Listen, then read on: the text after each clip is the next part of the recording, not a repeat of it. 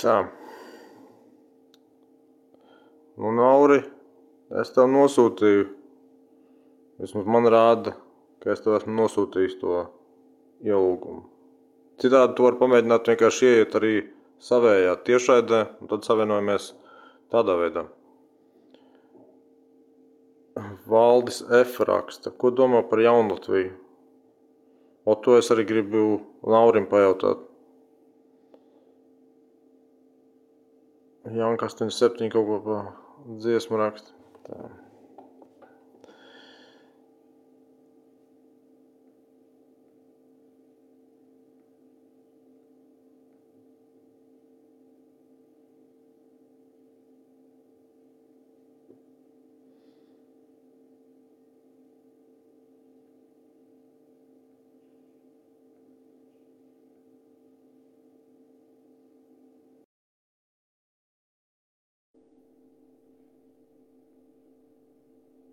Lauri, ja viņš vēlas.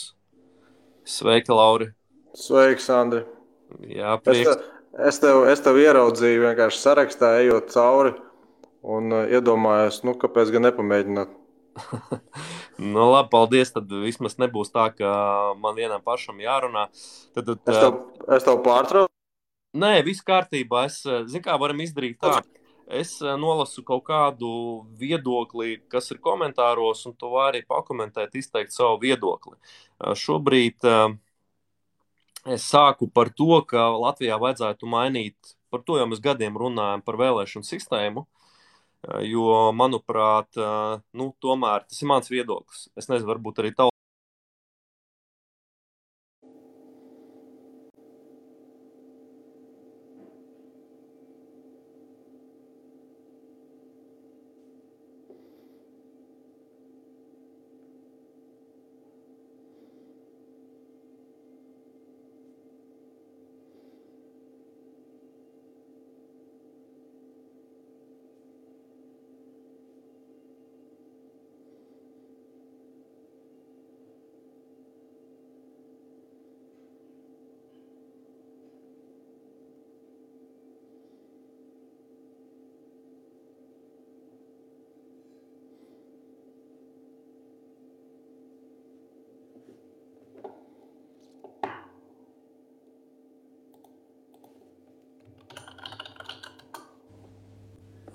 Tā. Šeit mazurietis arī nepamatot Irākā, lai arī, piemēram, Irākā Sadams Huseins bija uzskatāms par, autoritīvā režīma līderi diktatoru. Skaidrs, ka tika sagrozīta informācija Džordžam Bušam junioram vai viņa bez ziņas, tika atrasts iemesls attiecībā uz ķīmisko ieroču varbūtību Irākā un attiecīgi, protams, tika uzsākts karš Irākā. Protams, mēs varam arī runāt par vairākām fāzēm Afganistānā, tagad Sīrijā, Āfrikā karo, visur karo, un vienmēr lielvarām ir kaut kāda interese, lai konkrētajā valstī vai reģionā atrastos viņu kontrolēti režīmi, līderi.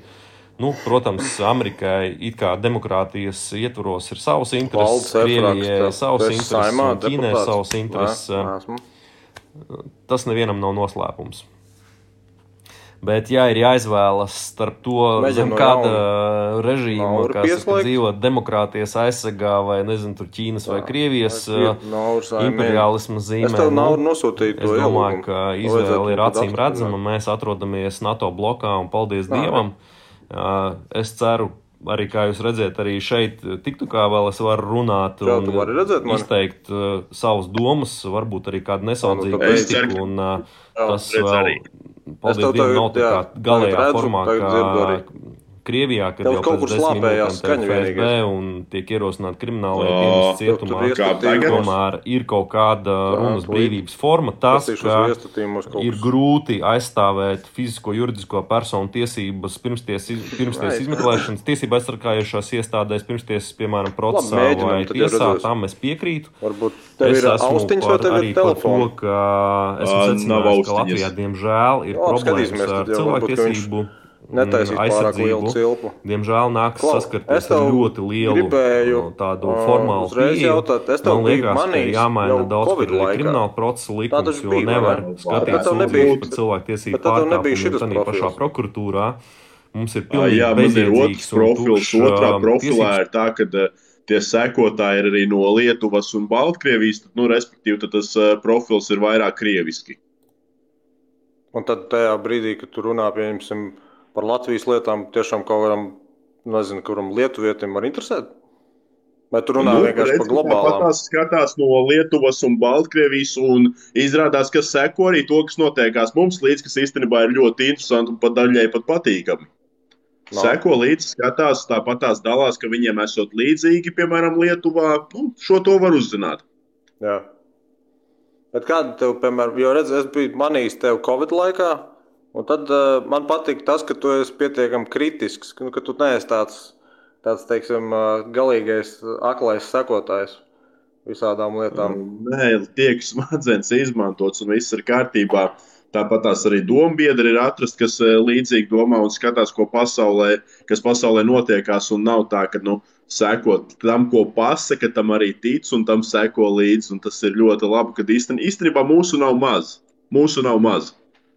Bet kā tu izdomāji, piemēram, taisīt to tieši TikTokā tos video? Tu pats vienkārši tā izmēģināji, iepatikās?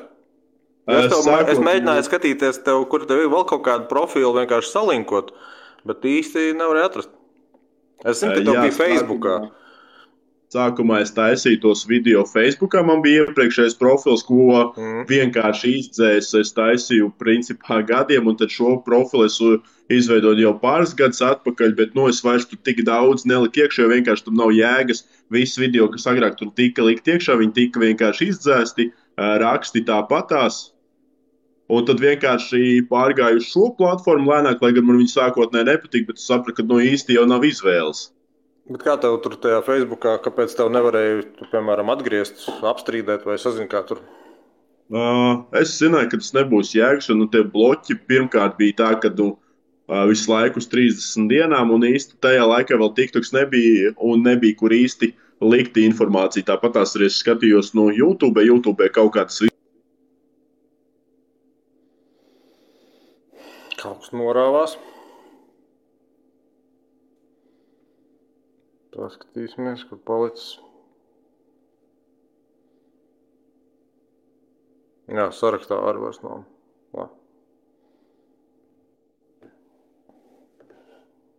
Līdzīgs arī bija, ka kaut kas norāvās. Kas tur, jā, mums kaut kāda hakeri vai?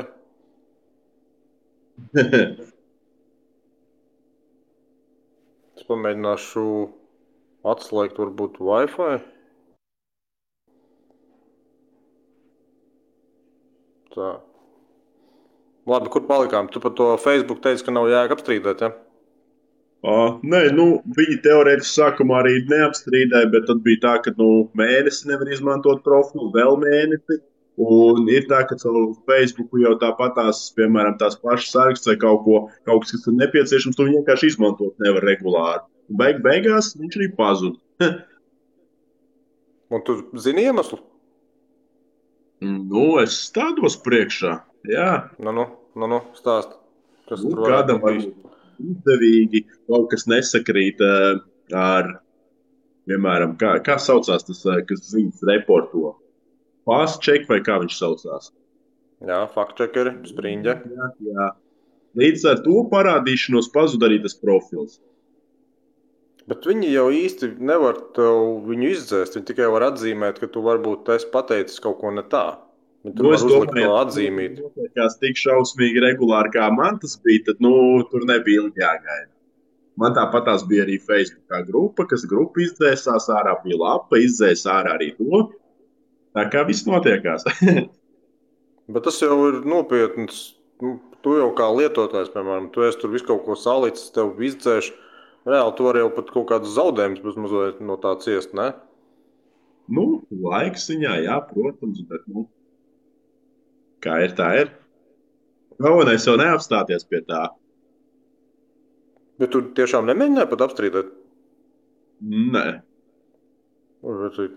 Es pirmā zināt, ko viņi būtu darījuši. Es pirmās reizes, kad man izdzēs video, es to darīju vienreiz, otrreiz, bet saprotu, ka tas nebeigsies. Un tad vienkārši pārējai, bet TikTokā kā tev ir? Nu, ir, kad video pazūd, ka viņi tiek nobloķēti, kādu nedēļu varbūt tās vienu kontu neļauj izmantot, nekas pasēž otrā, viss kārtībā. Jā, bet tev šitā tā īstenībā baigi jālavierē. Es tādu pat neesmu. Vlad 100 dubultvē raksta mums čatā, labvakar vīrieši. Čau, Vlad. Ko tu domā, piemēram, no tagad ir jauns valdības sastāvs, Covids ir pazudis. Kāds ir tavs domas par pasaules gaitām, Latvijas gaitām? Uz doto brīdi man patīk, ka ir daži cilvēki, kas man reāli patīk, ka viņi tur ir. No, saka. Piemēram, tās pats Rosļikovs ar savu partiju. Man patīk, ka viņi tur ir. Respektīvi. Bet tev patīk, kas viņa tas stiliņš? Jo man patīk ņirdzīgais viņam tas stiliņš. Un vienkārši, ka viņš kaut kādu argumentu sakta atkal kaut kur pazūda. Mums tie sakari tādi nekādi. Tā, vēl vienreiz. Man patīk viņa princips. Viņš nenoliedz to, ka viņam ir svarīgs, un tie cilvēki arī uz to arī iet. Bet tu nedomā, ka viņš ir vairāk tāds aktieris? Nedomāju visu. Nu, zini, pēc būtības viņš ir pielāgojies kaut kādu veidu tur tā mērķu grupai, bet viņš jau bija iepriekš, es aizmirsu, kurā tajā partijā. Viņš jau bija agrāk, laikam, Rīgas domē. Viņš bija, manuprāt, Saskaņa. Par to mērķa grupu. Jā. Mērķa grupu, ja viņam būtu izdevīgums, tad viņš spiestu tādā pašā virzienā, kā tur Kariņš un pārējie spiež. Vienīgais, es domāju, ka viņi to kaut kā ļoti piezemēti dara, mēģina kaut ko pa labam, bet pa labam šajā valstī nekas vairs nestrādā, kā jau mēs to zinām. Viņš jau paņem tos, kas nav pie Kariņa, kas nav pie, piemēram, kaut kādi baigi ticīgie, kas būtu bijuši pie Šlesera. Viņš jau paņem tos, kas palikuši ir, saprot? Tie, kas ir pie vienotības, tiem visi labi. Tie, kas ir pie nacionāļiem, galvenais vienā valodā. Tie, kas ir pie Šlesera, tie bija pārsvarā tur zem kristīgās vērtības un ko viņi tur deklarēja. Un tad ir kaut kāda vēl, kas paliek pāri. Nu, tad viņi negribēja acīm redzot par kaut kādiem vecajiem krabjiem. Un tad paņēma uz to stabilitātei, jo citi vairs nebija. Viņi tur ir cik... Pašā laikā, jā, tur ir jauns sejas, jebkurā gadījumā ir nepieciešams. Visus vecos, kas tur ir, viņus obligāti vajag ārā. Piemēram, tos pašus Kariņus, kas ir zem amerikāņu pakalpu, viņiem viņus vajag ārā dabūt. Dāvis Liepa, viņš raksta labvakar, Dāvis Liepa. Viņš nebija arī tas ar lietotāju vārdu trakais, vai es kaut ko jaucu? Līdzīgs izskatās, jā. Labi, Dāvis pats uzrakstīs. Man kaut kā liekas, ka bija Dāvis, jā. Es minēju, redzējis TikTokā. Es tevi iepriekš TikTokā nebija redzējis. Mani? Jā. Es nezinu, kā tie algoritmi strādā, bet es tevi jau biju redzējis, manuprāt, 2021. gadā, pirms kādiem pāris gadiem. Un tad tu biji viens no dažiem, kas regulāri kritizēja to, kas notiek, un es tā arī iedomājos, tad acīm redzot, tas algoritms jau uzķer apmēram kādu to saturu es tur skatos, vai ne, un tad viņš liek priekšā tur. Un, manuprāt, es jau tev kaut kādā citā tajā profilā biju toreiz rakstījis, davai uztaisam, bet jā, tad tev tie profili vienkārši tur kaut kur samētājās. Kritizēšana jau ļoti vienkārši. Ja nebūtu ko kritizēt, es negribētu kritizēt. Nopietni, es negribētu kritizēt, bet ir jārunā lietas, par kurām vajag runāt, par ko vajag arī kaut ko darīt. Klau, ķeramies pie svarīgākajām lietām. Cilvēki jau bija rakstījuši iepriekš čatā. Ko tu domā par Jaunlatviju? Es redzēju tavus tur 2 minūtes bija tur tas video, bet tā izvērstāk tagad. Dialogā. Es teiktu tā, ka tas būtu labs projekts. Reāli paskatoties internetā, ir iespējas nopirkt salu. Atver vaļā, piemēram, Google, kur redz, ka tas ir iespējams, vai ne? Ir tas tā. Salu var nopirkt. Nekas oriģināls tas nav, jā. Jā, vai tas ir iespējams priekš Latvijas iedzīvotājiem? Grūti teikt. Tas ir ļoti, ļoti, ļoti finansiāls jautājums, ko mēs labi zinām, ka Latvijai tādas finanses nav. Un, tur viņš arī, man liekas, stāv. Un liela daļa tāpatās arī, kam varbūt tās būtu tās naudiņas, viņi neticētu tādam pasākumam. Un, respektīvi, es ļoti ceru, ka viņiem sanāks viss tas, ja? Jo man nav skaudības, ka cilvēkiem sāk dzīvē veikties un ka viņi tiešām varētu kaut ko veselu revolūciju, tā sakot, uzsākt. Ja? Man nebūtu reāli skaudība, man nebūtu žēl. Es ļoti ceru, ka viņiem izdosies, bet skatoties uz Latviju, to, ka mums ir miljonus iedzīvotāju, 70% dzīvo lielās grūtībās. Kas tur īsti varētu sanākt? Jā, tikai daži tūkstoši. Tur nepieciešams ir ļoti liels finansējums. Un, jā, pārsvarā tie būtu daži tūkstoši. Kas būtu nepieciešams, lai tu būtu gatavs tur tās 20 vai cik stundu lidot līdz turienei? Man nepatīk lidot. Un man principā tas ceļš. Kā jau es minēju, man ir mazliet savādāk mērķi, ja, bet es tikai esmu pār, lai cilvēkiem izdodas, ja cilvēki to vēlās, kāpēc gan ne. Man Valdis F čatā, mums ir, tu redzi to pašu čatu? Tu redzi Valdis F, ko raksta?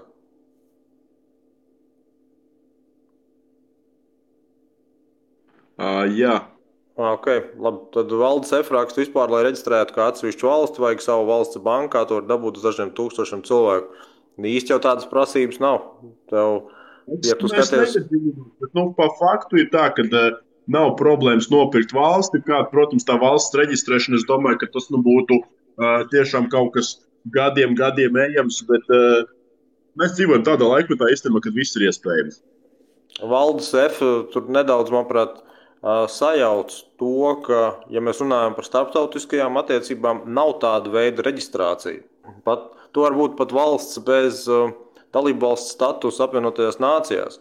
Tas nav nekas tāds īpašs. Jo apvienotajās nācijās ir, manuprāt, 196 laikam dalību valstis, bet pasaulē ir vairāk nekā 200 valstis. Tādas, kuras starptautiski savstarpēji viens otru atzīst, taisa visas tādas diplomātiskas sakars un tā tālāk.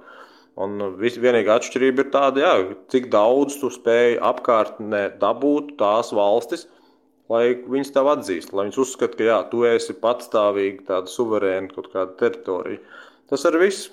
Tur nav nekāda reģistrācija vajadzīga, tur arī nav nekāda valsts banka. Cik tie cilvēki kopumā tur reāli būtu, kāds būtu skaits? Nesapratu? Tas skaits, piemēram, tur aizbrauc reāli kaut kādi 100 cilvēki, saprotam, ka tas nekad nerotīksies. Tur vajag tiešām daudz cilvēku. Parasti tas nav tas kritērijs. Parasti tas kritērijs ir tāds, vai vienkārši tev var jau ar veselu bataljonu novākt no zemes. Ja var, tad tu neesi īsti valsts. Izņemot, protams, ja tu esi kaut kādā protektorātā, jo loģiski, ka Monako īsti nepretosies ar savu Šveices gvardi. Bet viņiem tāpat ir piķis pietiekami, viņiem ir savu gali. Valdis F raksta tālāk čatā. Ir sākotnēji vajag savu valsts valūtu. Viņš jautā, nevajag valsts valūtu. Tas no vienas puses, protams, būtu ļoti liederīgi, ja valstī ir patstāvīga valūta, bet tāda nav nepieciešama. Ir ļoti daudzas valstis, kurās ir pat savu valūtu, bet viņas ikdienā pat neizmanto. Tāpēc, ka vienkārši bezjēdzīgi ir. Latvijā, ja kāds savā atcerās, 90. gados arī pārsvarā lielākā daļa darījumu bija ASV dolāros. Tikai tāpēc, ka tie repši, Latvijas rubļi, Krievijas rubļi, un pēc tam jau vēlāk lati, tās ir tādas baigās galvas sāpes, vienkāršāk paņemt kaut kādu stabilo starptautisko valūtu un dari, ko tu gribi. Šo komentāru redzēju no Markus Lācis. Tā, jā, es palaidu garām. Tā Markus Lācis rakstīja. Jaunlatvija nav problēma. Problēma ir rieksts, neuzticams tips ar sliktu slavu. To gan es nesaprotu, kādēļ viņam būtu jābūt sliktai slavai. Viss, ko es esmu dzirdējis, ir, ka cilvēki viņam grib pārmest kaut kādu degšanu Merķeļa ielas hostelī, kur viņš īsti jau ne jau viņš tur pats kaut ko aizšķīla. Jā. Tev ir bijis kaut kāda sakara vai saziņa ar riekstu? No viņa puses es principā, jā, viņš man ir rakstījis, respektīvi, par piedāvājumiem un tā, un iepriekš es Īstenībā bija tā, ka tā saruna bija tāda, ka es Telegram kanālā biju kaut ko iesācis runāt, vai tas bija viņa tiktu pie video. Un viņš man uzrakstīja privāti. Nebija tā, ka mēs tur kaut ko ielaidāmies garās sarunās, papētīja to lapu, atvēra vaļā Google, respektīvi par tām salām. Un īstenībā man nav nekas slikts ko teikt. Attieksme ir bijusi normāla. Arī tad, ja es sākumā pat īstenībā biju pateicis kaut ko, varbūt tās, ko nevajadzēja pateikt, bet ok. Tāpatās, ja paskatāmies internetā, arī visā internetā, neatradīs īsti neko, kur tiešām būtu cilvēks krāpjas, jo principā, ja tas cilvēks ir krāpnieks, viņš sāk krāpties ar mazākām summām un tad tikai iet uz augšu. Reku Markus Lācis tālāk čatā ierakstīja par to hotelu Štruns, runa par attieksmi pret padotajiem, tās SMS un WhatsApp ziņas klīda pa netu. Tad, sorry, es neko nezinu par tādām ziņām. Markus, tu vari ierakstīt čatā, kas tad tur aptuveni bija, atreferē nedaudz īsumā. Tātad Markus Lācis raksta tālāk, bet tas gadus 9 atpakaļ manīts. Labi, jā, tad tas ir 9 gadi, iedomājies, tas jau pilnīgi cits cilvēks ir bijis. Ārkliņš ir pievienojies. Ārkliņ, čau. Tā, lai cilvēkam veicās, ideja tiešām nav slikta, un es tiešām ceru, ka izdosies. Ārkliņ, tu arī gribi pievienoties diskusijās par Jaunu Latviju? Ārkliņš noteikti grib pievienoties par diskusijām par Jaunu Latviju. Viņš, manuprāt, lielākais īpašnieks jau tur ir, ne? Jā. Viņam jau tur kaut kā 4 vai 5 gabali. Opa. Tā. Ārkliņš runā raksturā var audio uz minūtēm 20. Aiziet, mierīgi. Tūlīt, kur tu esi, invite.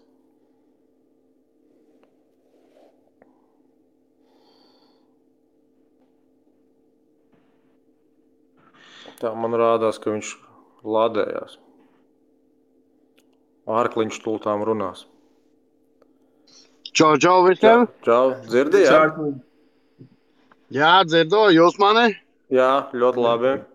Nu stāst, kas ir pēdējie jaunumi? Es pēdējos video, ko es redzēju ar Ernestu, viņš uz Meksiku ir aizbraucis.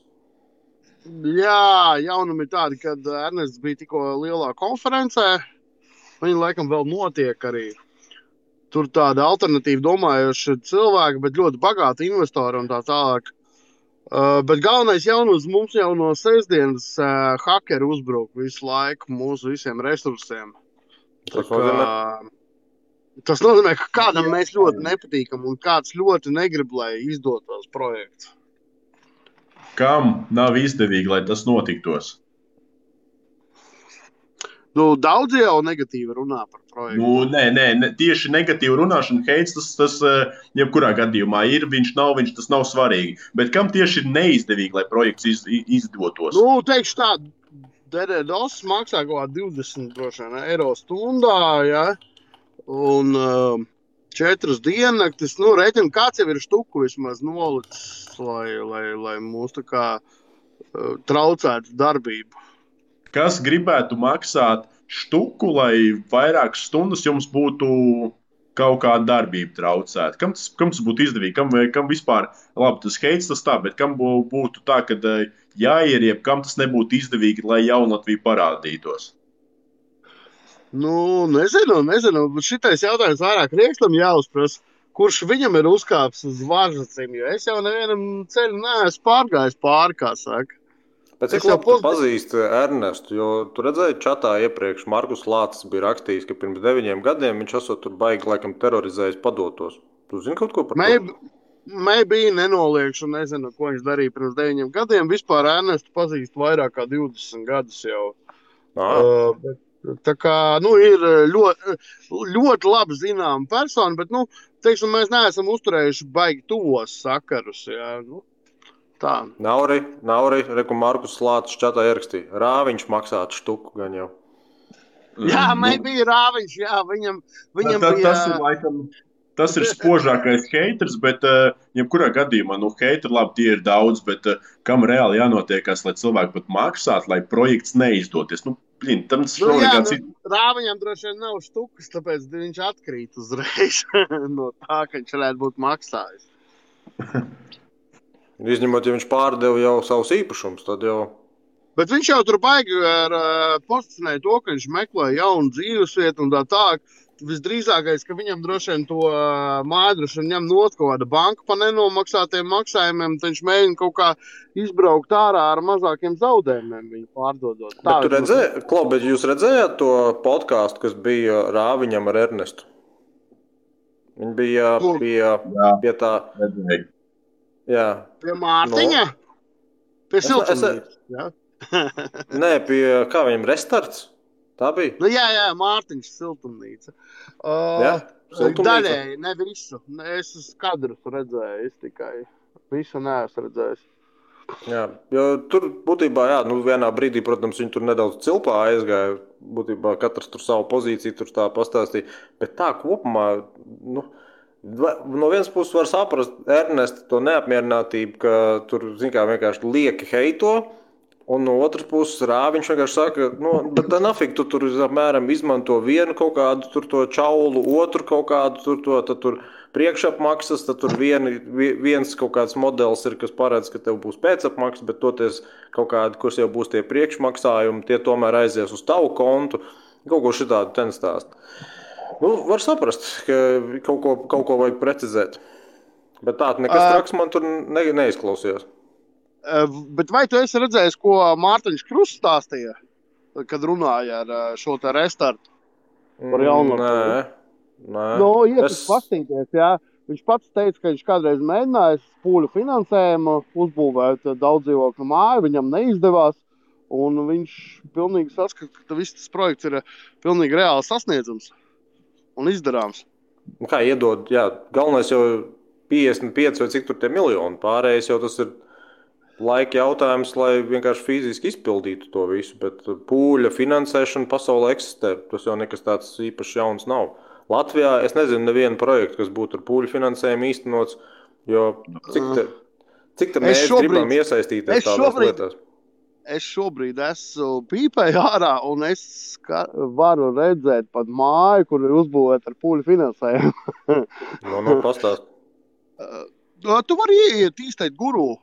Pastīties, tur ir katrs, 10. objekts apmēram Latvijā, un tās pārsvarā ir kaut kādas daudzdzīvokļu mājas vai rindu mājas, un viņas tiek finansētas ar pūļu finansējumu. Tā ir pilnīgi normāla parādība. Bet kā tu to domā, pūļu finansējumu? Parasti ir projekts jau īsteno ar parasti kaut kādu banku finansējumu, tādām lietām? Nē, sen vairs tā nav. Tu domā to variantu, ka attīstītājs jau pārdod tās dzīvokļu vietas pirms vispār ir uzbūvētas? Nē, tas to jau mākleri pelna. To jau, teiksim, kas viņu tirgo. Bet tieši pašas būvniecības finansēšanu Latvijā ļoti bieži finansē pūļu finansējums. Jā, es nekad neesmu dzirdējis, ka to sauktu kāds par pūļu finansējumu. Parasti par pūļu finansējumu sauc tā, vienam ir kaut kāds projekts, tad cilvēki sametās, un labākajā gadījumā par to samešanos tas projekta autors piesola tad kaut kādu to produktu, kas tiek ražots. Ideja tāda, kad ir īstēt guru, viņš jau darbojās cik gadus Igauņu kompānija, un viņa piedāvā vienkārši par augstākiem procentiem nekā bankas, bet viņa nepārbauda tik ļoti kā bankas. Teiksim, tev ir zeme, tu dabūni projektu mājas būvniecībai un tālāk viņi savāk no cilvēkiem šo te naudu, lai uzbūvētu šo te māju. Ir piemēram, platformas kā Mintos un visādi tādi, bet tie arī pārsvarā darbojas uz principu, ka Mintos vai tā platforma, kas veic šo te naudas ievākšanu, viņi uzņemas kaut kādas saistības pret to, kurš tur to naudu iemaksā. Un tas, kurš to naudu iemaksā, pa lielam viņam pie vienas vietas, kur tā nauda tiek izmantot, tāpēc, ka viņam tas Mintos vai tā platforma vienkārši piesola. Tu man samaksā, piemēram, tu man iemaksā 1000 eiro, es tev pēc gada apsolu atmaksāt 1100 eiro vai kaut ko tādu. Nē, es saku, tu papēti īstēt guru, tādu platformu. Jā, tas jau... Un tu redzēsi, ka tur ir ļoti daudz objektu Latvijā, kur cilvēki vāc naudu, lai, piemēram, uzbūvētu māju, vai biznesa centru pat varbūt. Jo es teiktu, guru es esmu dzirdējis, bet es nekad neesmu dzirdējis, ka tie būtu pūļu finansējuma platforma. Nu, tu vari, teiksim, tur ielogoties, uztaisīt akkauntu un tev ir lieki 100 eiro. Tu vari atrast projektu, kurā ieguldīties un, teiksim, tad, kad projekts Un realizēsies, dabūs 120 eiro apakaļ. Nu, jā, tā ir investīcija platforma. Jā. Nu, jā. Nu, bet viņš jau nav pūļu finansējums tajā brīdī. Viņš vienkārši ir, kā nu viņu sauc, kapitāla pieauguma bezmaz vai brokers. Nē, viņš tieši tā arī. Viņi paši sevi tā sauc, jā? Tas ir crowdfundings, jā? Tas ir crowdfundings, jebkurā gadījumā. Jo kāda viņam ir tā savu īstā mājaslapa? Man te parādās tikai kaut kādi Facebook, sūdzības LV. Jā, bija jau nesen arī vieni, kuri uzmeta uz to jahtu. Jā, bija tādi kaut kāds, es nezinu to nosaukumu precīzi, bet bija Latvijas miljonāri bija nolēmuši kaut kādu jahtu pirkt uz pūļu finansējumu, un tad viņus tur uzmeta laikam uz kaut kādiem 15 miljoniem. Nē, nu, protams, ka gadās, kad ir cilvēki negodprātīgi, jā. Bet, nu, ir jau arī godīgie. Jā, nu šitā, es laikam atradu, viņiem ir estateguru.co mājaslapa. Bet jā, izskatās tīri pēc ieguldījuma platformas, jā. Tu vari iedot viņiem naudu, un viņi tev sola pretī. Jā, bet tu ieguldi konkrētā projektā. Tur nav tā, ka tu ieguldi platformā. Tu ieguldi konkrētā projektā, un tad jāskatās, vai tas projekts izdosies vai neizdosies. Jo pēc tiem aprakstiem, kas šeit ir, about the company. Jo, zin kā, crowdfundings, piemēram, ir GoFundMe platforma. Nu, tas ir cits. Tas ir tā, ka cilvēki vāc kaut kam, teiksim, lai uzrakstītu grāmatu vai lai apceļotu pasauli, viņi vāc naudu, jā. Jā, bet šitie ten raksta, ka tur, kur viņiem ir apraksts par uzņēmumu, mēs esam nekustamo īpašumu attīstītājs ar alternatīvu finansēšanas modeli. Jā, tieši tā, alternatīvas finansēšanas modelis. Būtībā īpašums kā ķīla, kā nodrošinājums. Jā, viņi tad ir nebanku sektorā faktiski. Nu jā, un tieši Jaunlatvija jau arī ir nebanku sektors, teiksim tā. Bet tad tu saki, ka ar Estateguru varētu nofinansēt arī Jaunlatviju? Ideja tāda, ka Ernests ir mēģinājis vienā no šādām te platformām ieiet iekšā. Diemžēl viņam laikam atteica, bet viņš no šī te, kā teikt, mērķa vai idejas nav atteicies, jā.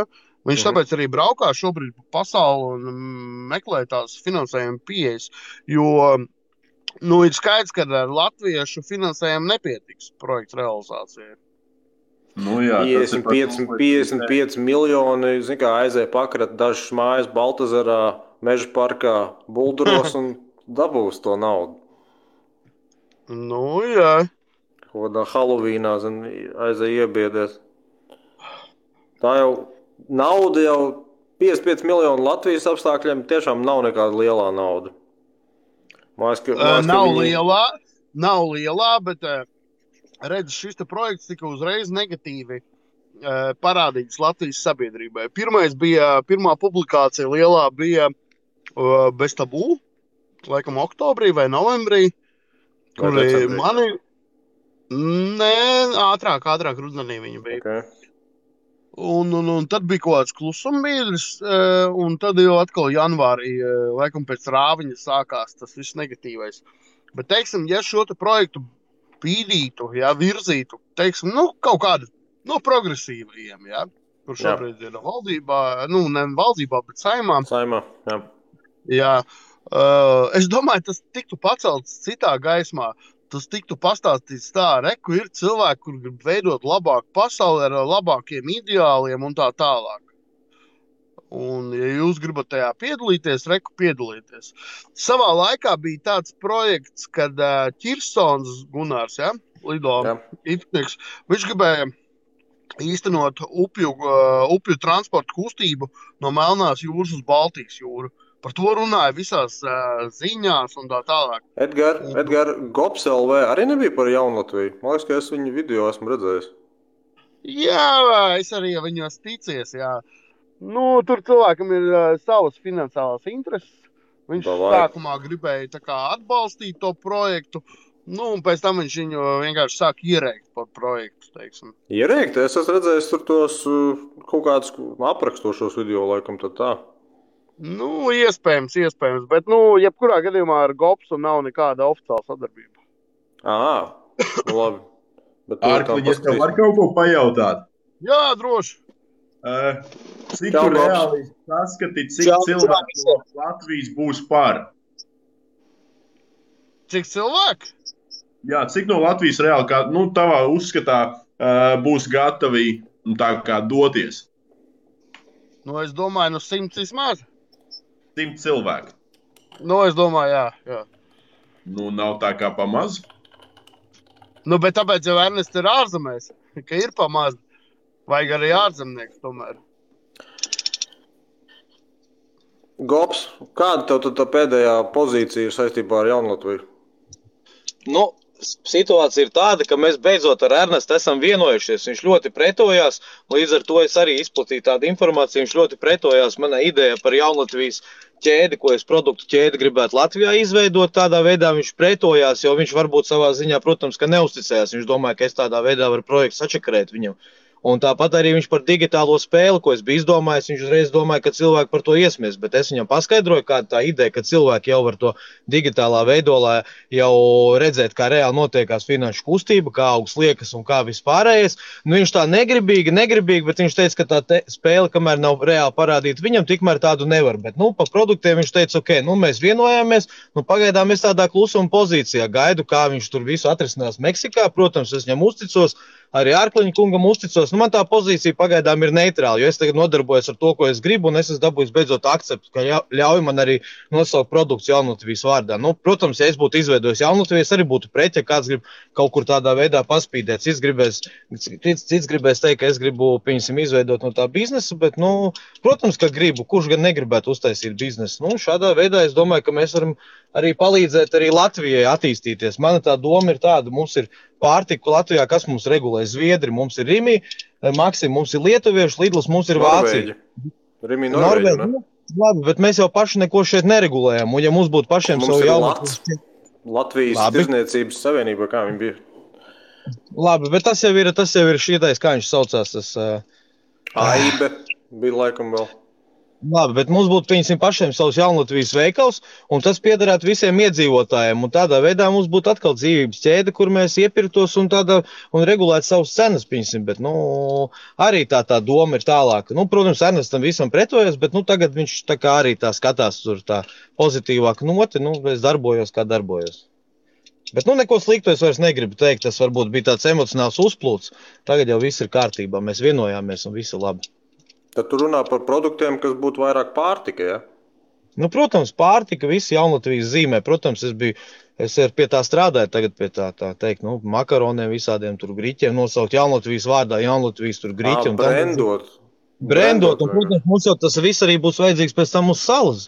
Tas jau ir, nu, tā bija tikai tāda konflikta situācija, bet viss ir atrisināts, par to neuztraucieties, un projekts taps, un viss būs kārtībā. Es viņam ticu, un viss būs super. Es tā domāju, aizbraucu uz Meksiku, sapratu, ka tur klimats labs, karteļu nauda viegli nāk. Nafik to Jaunlatviju palikšu tāpat. Nē, atbrauks atpakaļ. Tas ir toči. Jo šitajā Meksikā, tur, manuprāt, vispār daudzas lietas, ar ko mēs, kā parastie baltie, nevaram iedomāties. Tur nav likums, tur tā, pa lielam ir, kaut kā, vai nu karteļu zonas, vai vēl kaut kādas tur zonas. Nu, nē, nu kā, Meksika tāpat Spānija pa lielam. Tas tāds tāls salīdzinājums būs. Bet īstenībā, tik ļoti daudz cilvēku ir gatavi pat tā kā dzīvību atvērt kur citā valstī, bet tai pašā laikā savu valstī negrib kārtībā savest. Tas arī tā īstenībā dīvaini liekas. Klau, man Džeki, es varu pateikt, man te ir viens arī tāda lieta, zin kā, mums ir būvnieku karteļi, mums ir, kas mums tur vēl, tur transportu karteļi, vēl visi tur baigi stāsts par tiem. Kāpēc neviens nav pieķēries pārtikas karteļiem? Jo, zin, kāpēc nav neviens pieķēries? Ir šķēle. Paga. Mums nav pieķērsies Latvijas šitiem lielveikaliem karteļiem, jo tur jau nav latvieši. Latvieši ko dara? Latvieši paši sev nograuž, paši savā kājā grauž, lai tik tās cenas augšā ir. Kāpēc tad valdība, kad mums sākās šīs visas krīzes, kāpēc tā valdība nebija ierobežojusi to inflāciju kaut kādā veidā un vismaz ar pārtikas cenām skatījušies? Bet atceries, kā viņi bija ļoti lepni par to, tāpēc, ka ko līdz bija inflācija, uzreiz proporcionāli bija nodokļu ieņēmumu uzreiz lielāk. Jā, bet kas notikās? Uzņēmēji jau negodīgi uzņēmēji uz šīs visas inflācijas fona vienkārši paši grieza negodīgi to cenu augšā un neviens jau to neregulē. Tad jau vajadzēja to regulēt sākotnēji. Tagad jau tā cena nevar būt, ka vienu dienu maksā tur produkts 3 eiro, nākamajā dienā eiro 50. Tas jau nozīmē, ka viņi mākslīgi tiek pūst augšā lejā, un viņi jau vienojās. Ir jau arī kaut kāds pārtikas kartels, varētu tā arī būt, arī degvielas karteļi. Kāpēc viņi netiek ņemti dziesmā? Es domāju, ka Jaunlatvija ir viens no projektiem, kas šo visu var novērst. Un arī tieši tas pats ir vēl viena lieta par alkoholu, cigaretēm un par šīm visām azartspēlēm. Ne jau jums tik valdībā ļoti rūpīgi, mēs kā iedzīvotāji, tad kāpēc netiek regulēts, pieņemsim, alkoholu pirkumu? Mēs varētu tā kā Zviedrijā pieņemsim, ka tur ir noteikts laiks, kā jūs varat nopirkt alkoholu. Protams, teiks, mēs tur būs tagad kontrabanda, vēl vis kaut kas, bet vismaz cilvēks, kas brauc pēc darba mājās pēc 5 vakarā, viņam ir darbā baigi grūti, tur gājis, viņš vismaz to vīnu nevarēs nopirkt. Viņam būs speciāli jāiziet no darba, jānopērk, viņam tas būs apgrūtinājums, viņš neies to pirkt, bet kaut kā mēs to varam regulēt. Arī tie visi salti, ko tie sīkie tur pīpē visur par ielām, kādam vai tad tie cilvēki rūp tajā valdībā? Nevienam jau viņi nerūp, nevienam viņi nav rūpējuši un nerūp, un ar pa visām lietām. Jaunlatvija ir viens no projektiem, kas šo visu var virzīt savādākā virzienā. Dēļ saltiem es domāju, ka vispār nākotnē nomirs tur, 10,000 kā minimums cilvēki. Jo viņi jau daudz kaitīgāk nekā parastās cigaretes. Un tagad vienkārši viens Latvijas uzņēmums pelna uz to nenormālo piķi. Bet vai viņš var būt kaitīgāks? Viņš ir e-cigaretes, vai ne? Bet tu pasties, ko ar YouTube'ā, ko nodara e-cigaretes, cik jau tur gadījumā ASV un tā tālāk ir, kur tur vispār cilvēkiem pārstāda plaužas daļa tā un tā tālāk. Kaut kāds kreisais Ķīnas produkts tad varbūt. Jo pēc būtības jau vienīgā tā priekšrocība ir... Tu domā, ka tas salts nav kreisais Ķīnas produkts? Es domāju, ka ir. Tu zini, es vispār pat nezināju, kas ir tāds salts. Es pirms burtiski kādas nedēļas tikai vispār uzzināju, ka tāda salti Latvijā ir. Viņi ir pasūtījuši miljonus e-cigaretes par 50 kādām kapekām gabalā un vienkārši zem saldu brendu Latvijā pārdod pa 5 eiro gabalā. Bet kā tas ir iespējams, ka tāds mārketings nostrādā Latvijā? Bet tas ir Latvijas uzņēmums. Jā, bet kā tas ir iespējams? Tu pasties, kāds viņiem ir office, tur droši vien ir maksā 20 štukas mēnesī, vai arī viņi nopirkuši viņu pa miljoniem. Tur tāds pats kā Google kaut kādam vai Facebookam tas office izstāv. Bet tāpēc jau vēl vairāk iespaidīgi, jo tas ir tikai pēdējā gada laikā droši vien, ne? Gads varbūt pusotrs kaut kāds. Jā, tas ir īstumā Latvijas veiksmes stāsts. Tikai cik latvieši nomirst no tā. Bet tev nešķiet, ka, piemēram, tu esi kaut kādā brīdī pats atbildīgs par sevi? Tādā izpratnē, ka ja es piedāvāju tev tur narkotikas, vēl kaut ko, tev tu pats var izvēlēt. Mēs runājam par jauniešiem vairāk. 18-gadīgam jaunietim nav apziņas, ko var un ko nevar. Vairāk ir doma par jauniešiem, par visiem pārējiem tādu, jūs sapratāt man domu. Bet tad tu teiktu, ka 18 nav tādi vēl nobrieduši? Protams, ka viņi nav nobrieduši, viņi vēl nezina tās sekas, kādas būs. Viņi seko vienkārši līdz pārējiem jauniešiem. Tas jau ir tāds bara instinkts. Viņš pīpēs arī pīpēš. Paskatieties, kas klubos notiekās. Tie jaunieši tur nodzerās. Tur jau 20 gadīgi tikai iet un dzeru un narkojās. Tieši tāpat ir ar cigaretēm, bet viņas tikai ir oficiāli nopērkams. Tie salti visi. Es nezinu, kur pazuda Nauris. Mēs viņu kaut kā atstūmām. Kur viņš aizmēr? Nauriet mūs dzird. Nē, varbūt viņam vienkārši atkal tur tās. Jo mums iepriekš jau kaut kāds 3 reizes norāvās tie sakari. Nauriet, tu vēl esi ieraksti, tad vismaz čatā. Kas, ko, kā. Bet jā, runājot par tiem saltiem. Bet labi, Gops, tad kad tu teiktu, ka cilvēks drīkst pats lemt par sevi? Viņus vispār vajadzētu aizliegt. Visu to sērgu vajadzētu aizliegt. Bet, ja tu aizlieks, tad vēl kārdinošāk paliks. Nu, nē, viņi vienkārši nebūs. Tas būs nelegāli. Tas būs nelegāli un cilvēkiem nebūs vairs tik viegli pieejami, jebkurā veikalā nopērkam. Tieši tāpatās kā alkohola ierobežošana. Ja alkohols būs nopērkams no 10 rītā, pieņemsim līdz 2 dienām, tad tā jau būs kaut kāda virzība, būs kaut kādu labāku iznākumu. Cilvēki tik mazāk dzers, pieņemsim. Tu tiešām domā, ka mazāk dzers? Protams, kāpēc Zviedrijā tieši tāpat var uztaisīt atsevišķu alkohola veikals, kā azartspēlēs, laist iekšā raidīju kartēm vai speciālām kartēm, kuras, pieņemsim, kur tev ir karte, ka tu vari iegādāties alkoholu, un tu vari arī atzīmēt kaut kādā, es nezinu, pieņemsim, ka tu tagad sev uzliec liegumu. Tu nevari nopirkt alkoholu, protams, var vienmēr atrast veidus, kā visu apiet stāvēt pie durvīm un teikt, nopērc man tagad pudeli vēl kaut ko.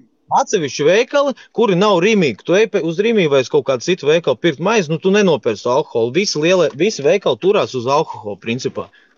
Un viņi te vienkārši ierobežots. Es domāju, ka vajadzētu ieviest alkoholam tādu pašu lietu, kā ir piemēram azartspēlēm, kad var pašatteikties. Jā, tieši tā. Sapratuši, kuri negrib vairs dzert, viņi arī vairs nevarētu dzert. Tas būtu ideāls variants īstenībā. Tu domā tā, ka tu esi iepriekš pateicis, ka tu vairs nedzers, un tad tev vairs neviens netirgo? Tieši tā, jā. Un tieši tāpat ir spēlēm šobrīd. Es nezinu, kā tas strādā, jo pēc būtības, kas tev liedz vienkārši internetā spēlēt? Tur arī nevar pieregistrēties un nevar spēlēt. Ja tu esi kaut kādā sarakstā? Jā, tur uzreiz bloķējās tavs accounts. Labi, ja tas kaut kādā veidā tiešām cilvēkiem palīdz, tad interesanti. Man jau šķiet dīvaini. Tas ir tā kā apmēram, iedomājies, tev baigi garšo saldumi, bet tu baigi negribi tās kalorijas, un tad tu speciāli tur kaut kādu cepumu tur virtuvē, bet liec viņam vienkārši tur kaut kādu piekramo atslēgu. Bet tie pašateikušo personu skaits, man liekas, viņš ir mērāms 10 000, jā. Un, iedomājies, viņu pirms tam katrs, pakāsa, kā minimums kaut kādu štuku mēnesī, ja? Un, teiksim, tā nauda gāja garām ģimenēm, valsts budžetam normālā izteiksmē, un viņi vienkārši iegūti azartspēļu organizatori. Ļoti labs tas modelis, kad ir tā pašateikšanās šobrīd. Tad tu kaut ko zini arī vairāk, piemēram, kādu konkrētu cilvēku, kurš reāli pats sevi tādā veidā pasargāja? Jā, man ir pazīstamie, kas bet tu vari man pateikt, es, piemēram, saprotu vēl, kur ir kaut kāda pokeri, vai vēl kaut kādas prasmes jāpielieto, un tad tu vari vinnēt, var zaudēt kā kurā situācijā. Bet reāli iet, piemēram, spēlēt kazino, tur tos 3 citronus meklēt, tur taču jābūt ir bišķi atsaldētam. Tu taču zini, ka tas algoritms ir pilnībā pret tevi. Bet tu ieeji kādā, teiksim, tu vari nespēlēt, bet, teiksim, pavējienu piekdienas vakarā ap 10. datumu, ieeji kādā Fēniksā vai Olimpikā, tu ieeji vienkārši iekšā, ekskursijas pēc, un tu redzēsi, ka nav brīvs neviens spēļu aparāts, viņi visi būs aizņemti. Tur būs jāsēž rindā, lai viņi uzspēlē. Ārkliņa, kā tu to zini, tev pieredzi ir, ka nevar aiziet uzspēlēt?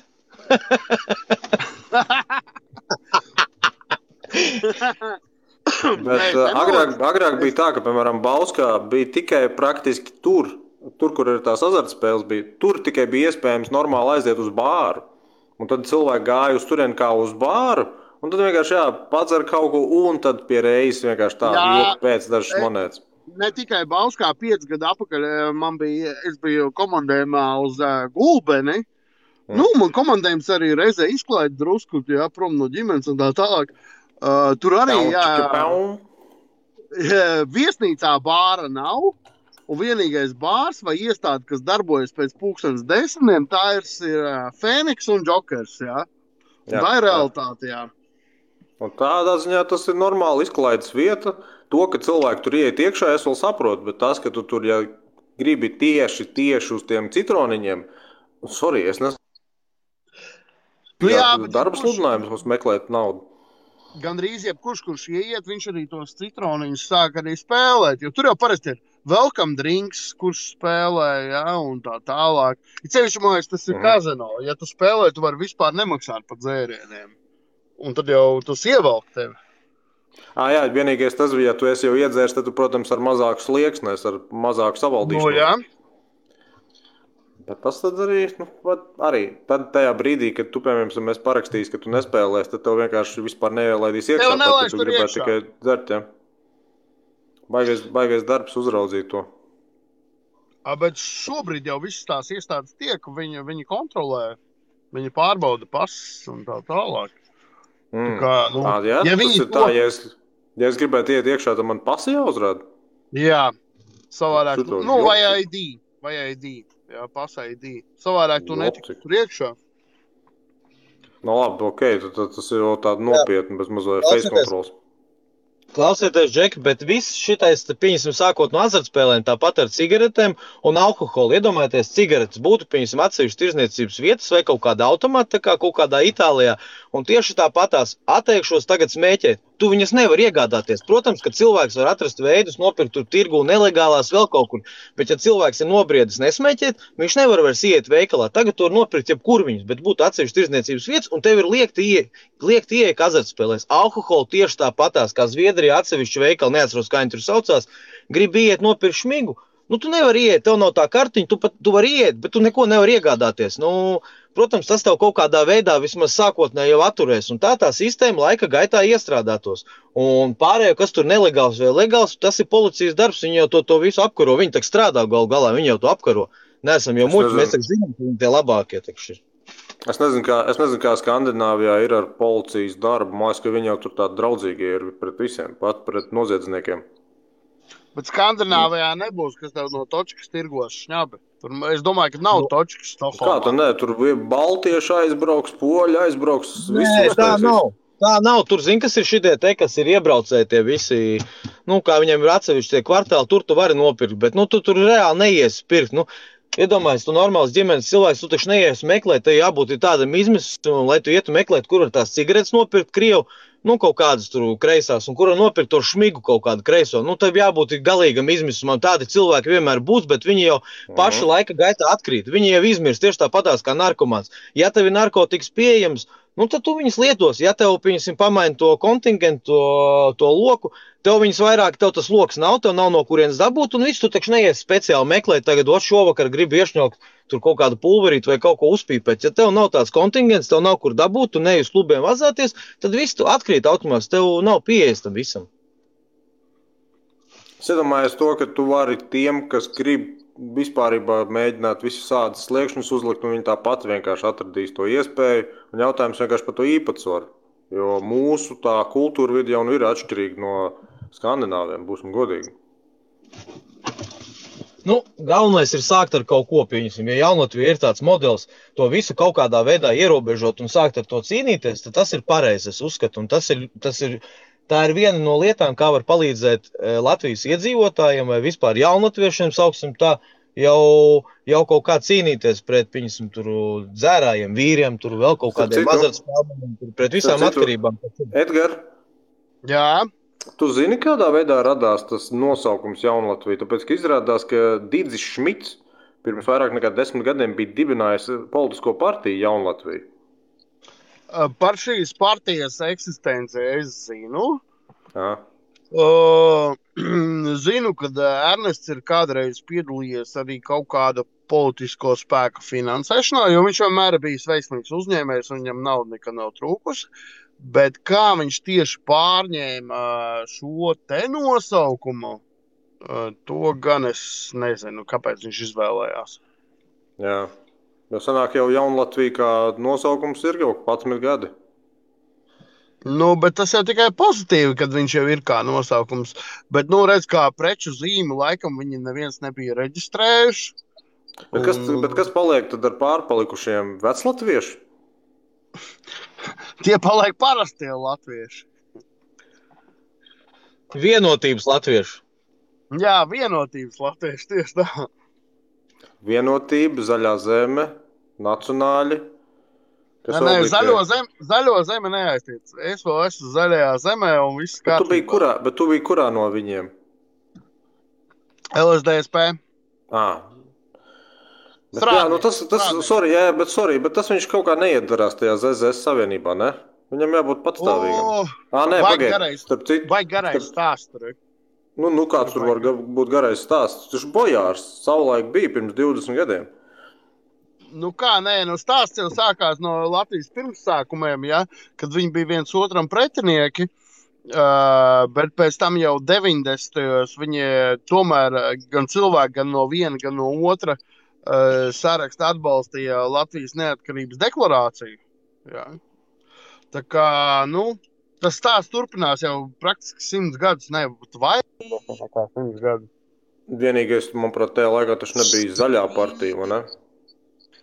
Zaļš pilnībā prom no šitā pasākuma.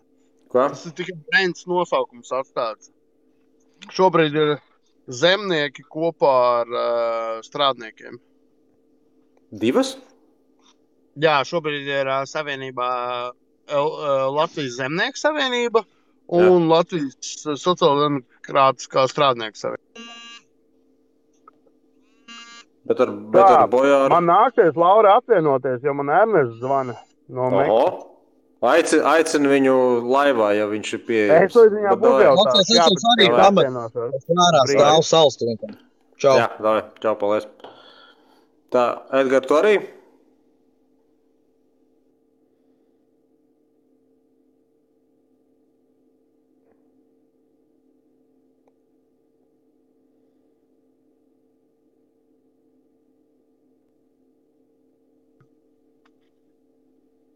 Edgar, tu dzirdi vēl? Jā, dzirdu. Jā. Nu tad pie šitā bojāra mēs palikām, jā? Tev ar bojāru vēl kaut kādu sakaru? Bojārs? Pa kuru bojārs, tu domā? Juris Bojārs, kurš bija... Jā, es esmu viņu lasījis viņa grāmatu par demokrātiju, jā, tā kā es zinu visu. Jā, bet viņam nav kaut kādu vēl pēctecību tajā partijā? Nē, noteikti nav. Arī veciem visiem tur, kas tur bija vēl. Tu principā ir situācija tāda, kad LSDSP bija nolaista līdz kliņķim. Jā, viņi jau tur tie vecie buki. Tā bija. Jā, bet pusgadu apakaļ cilvēki saņēmās un pacēla to partiju tomēr uz augšu. Bet tad tu runā to, ka tas ir vienkārši paņemt jau faktiski čaulu, vai tiešām atgriezt atpakaļ to visu strādnieku bezmazliet cīņu pret buržujiem? Bet es jau esmu strādnieks. Es nevienā brīdī neesmu nolēmis, ka man liekas, ka tu esi kapitālists. Nē, nekad mūžā. Tev varbūt tāda radusies tāda ilūzija. Pelnīt tev patīk, privāti īpašums tev patīk. Man nav vispār privāti īpašums nekā. Vai tad tās, pagaid, tev bija tas, ko tu teici, dzīvoklis izremontētais, tev bija tās 4 zemes Jaunlatvijā. Tu jau esi buržujs. Viss ir sievai. Tad tu esi vienkārši politisks buržujs. Tu tā kā Kalvīts. Man vienmēr būtu patikuši sociālistiskas idejas, jā, un bet tad kāda tev ideja, bet kāda tad tev ir ideja vai viedoklis par progresīviem, jo viņi jau sevi pozicionē kā sociāldemokrāti? Jā, viņi pozicionē, bet man nepatīk daži jautājumi vienkārši. Viņi ir pārāk atvērti šiem te ģimenes jautājumiem un dzimuma jautājumiem un visai šai te kustībai. Bet viņi kaut ko īpaši dara tajā jautājumā? Māc, ka viņi vienkārši saka, visiem... Tas bija viņu populisms pirms vēlēšanām vienkārši. Tagad jau reāli viņi neko nedara vairs tālāk. Man liekas, ka viņi vairāk bija par kaut kādām ekonomiskām lietām priekšvēlēšanās. Nebija īpaši sakojis līdz viņiem, bet man liekas, ka viņi baigi pa ekonomiku kaut ko tur ņēmās. Zin kā, par sociālā taisnību viss tas pārējais. Un ja tu domā par viendzimumu laulībām, viņi laikam būtu gatavi balsot par, jā? Jā, viņi būtu gatavi, jā, viennozīmīgi, jā. Bet tev nešķiet, es to neatbalstu, teiksim. Bet tev nešķiet, ka patiesībā daudz deputāti, kas ir ievēlēti ar pozīciju, ka es ne, patiesībā pie kaut kādiem apstākļiem tomēr jā. Jo cik reiz nav bijis tā, ka tie, kas it kā kaut ko iepriekš solījuši, beigās tomēr nobalso pretēji? Man jautājums, vai tu vispār zini, kā notiek balsojumi? Pērkot. Daudz pērkot. Pērkot tas ir tā... Korupcija. Speciālā motivēšana. Reiz to jau var knaps tevi noķert. Bet vispār šie te visi balsojumi ir sevišķi strīdīgie, kuros var kaut kas atšķirties no koalīcijas, jo viens koalīcijas partneris varbūt domā savādāk. Viņi visi tiek risināti frakciju līderu, frakciju vadītāju līmenī. Ja ir partijas disciplīna. Bet tur ir tāda situācija, vai tu balso tā, kā frakcija nolēma, vai arī mēs tev metam ārā. Tas ir 95%. Sankcijas, represijas, jā. Jā, tik ietekmēti balsojumi. Un ik pa laikam ir tomēr brīvie balsojumi. Atkarīgs no tēmas. Brīvie viņi jau tikai publikai izstāst brīvi. Ja tie jautājumi praktiski nav kaut kādi notirgojamie, pofīgi. Viņi tur var palaist, jo ik pa laikam nacionāļi šķeļās tur kaut kādos jautājumos. Zaļie zemnieki arī, manuprāt, reizēm saskaņa vienmēr bija kaut kādos jautājumos. Saskaņa vairs nav, bet pirms tam viņi ļoti pārdevās. Jo redz, jāskatās plašāka situācija, uz plašāks redzējums. Jāskatās visa Latvija. Tev ir balsojums par Saimu, un ir vēl balsojumi pašvaldībās. Un pašvaldībās joprojām kaut kur saskaņa ir pie varas. Joprojām šajā situācijā. Vēl būs, kādu brīdi. Jā. Un tāpēc, ja kaut ko grib ietekmēt, viņi var atkal paņemt tā kā balastu no tās pašvaldības un pateikt, nē, ja jūs darīsiet tā, tad mēs atkal izdarīsim pretēji. Jā.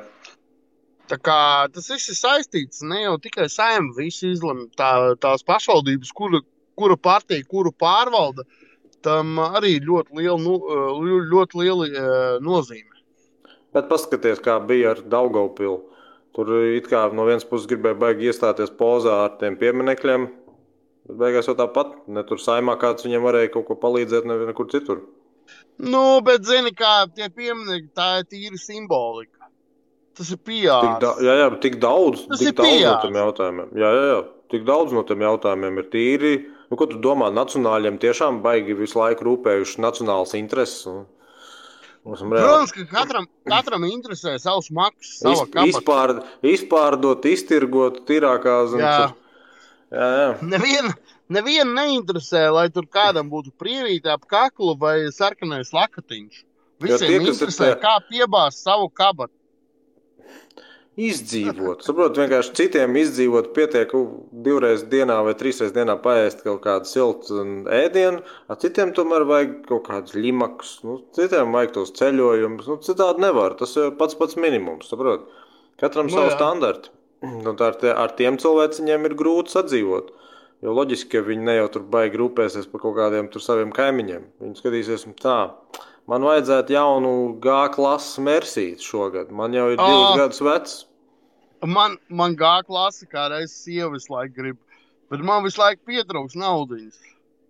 Bet tev jau vajadzētu viņu kaut kā mēģināt droši vien ar kaut kādu ieguldījumu nofinansēt, jo tā pa taisno pirkt jaunu droši vien nebūtu nekas. Man jau viss ir kārtībā, man jau te viss ir, es jau visu esmu izdomājis, rīt vai parīt reku jau viss startēs. Un varēsim geļiku paņemt. Jā? Jā. Tad jau tu būsi drošībnieku aprindās bez mazai. Jo man liekas, ka man parasti liekas, ka cilvēki ar segvārdiem braukā ar G-klasi. Nē, es jau nekad neesmu slēpis savu darbību un vienmēr esmu atklāt arī. Man jau niks pat jau uzreiz ir uzvārds, viss kārtībā. Čatā Dāvis liepraksta. Kāpēc Rīgas valūtas maiņas punktos nevar samainīt rubļus? Es nezinu. Es neesmu bijis valūtas maiņas punktā. Mēs esam Eiropas Savienībā, laikam, un tāpēc nevar. Visticamāk, ja tas ir saistīts ar tām sankcijām, tad jau arī nekad vairs neatgriezīsies, jo cik tad daudziem vajag rubļus Latvijā. Parasti tu vari aizbraukt uz Krieviju un samainīt, visticamāk. Tur pat ir lētāk, visticamāk.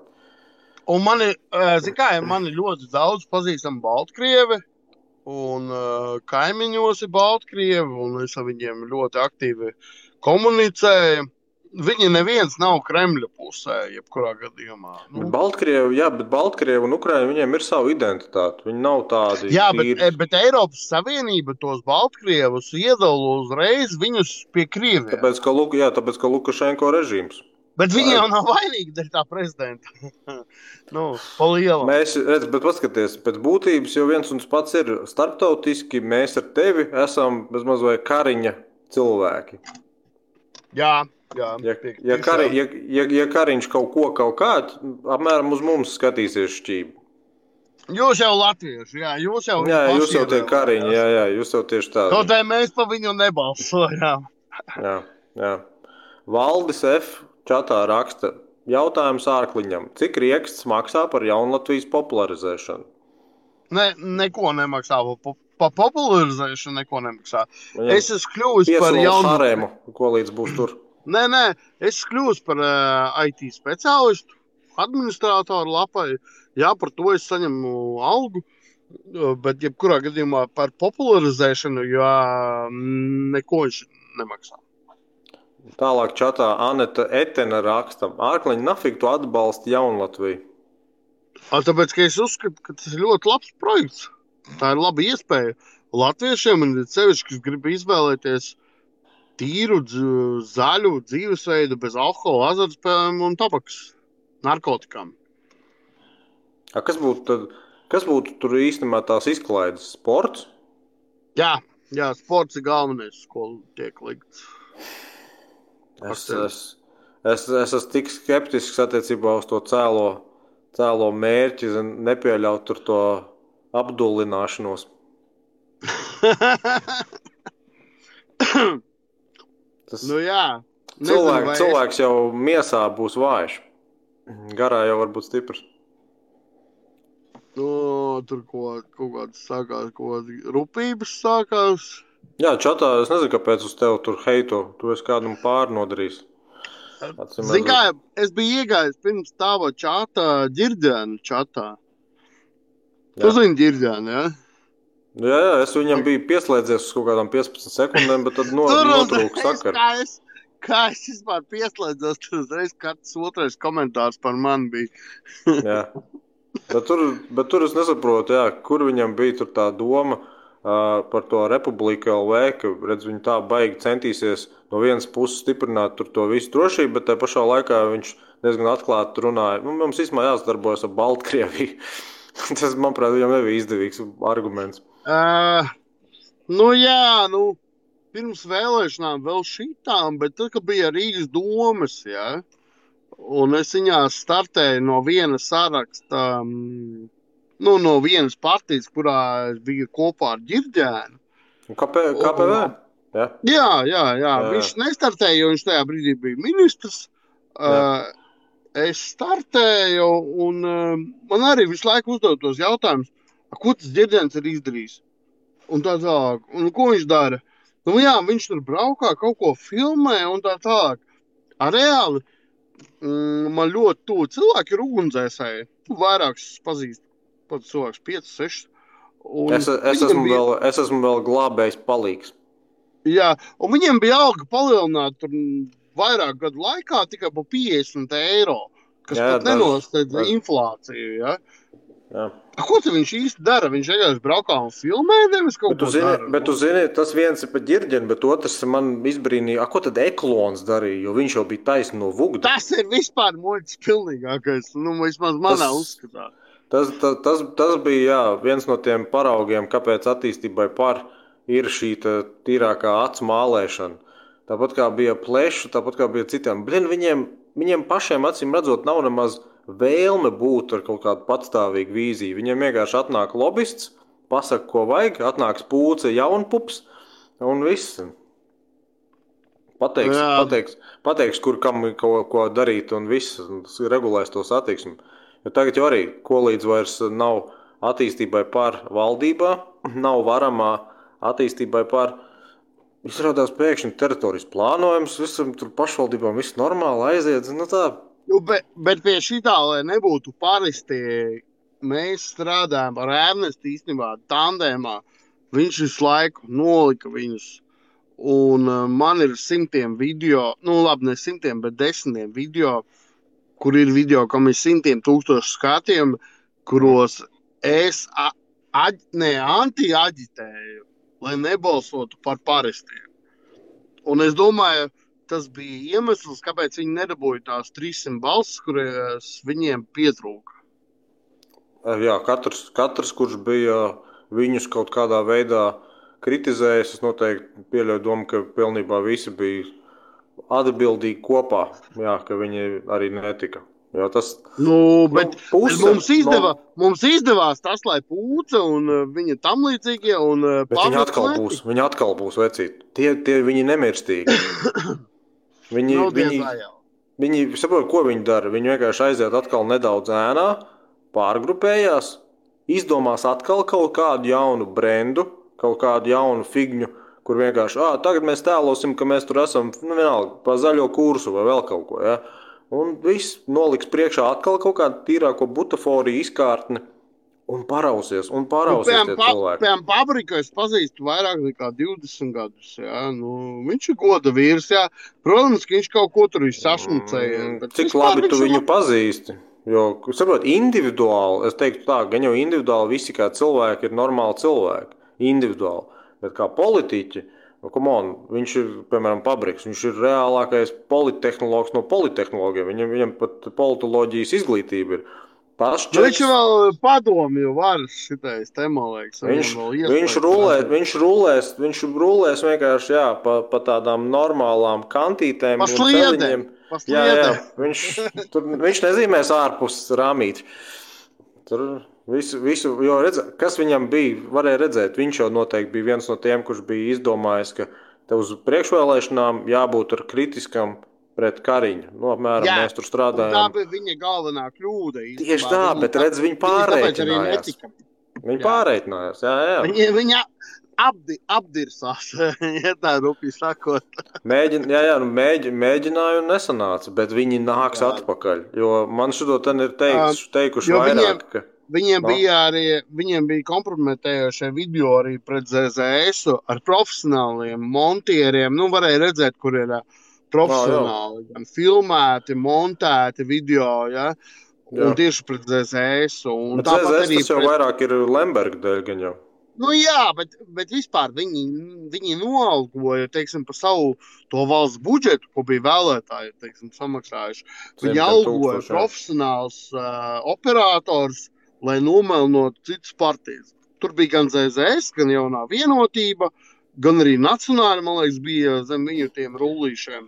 Bet zikas nesen bija tur Delfi TV tā intervija ar Dīdzi Šmitu, un tad tur viņam burtiski to kaut kādu, 2019. 2020. gada klipu spēlē, kur viņš tur, Kariņš apmēram tāds losis, jāzina, es viņam tur šodien nekad ar viņu tur valdībā.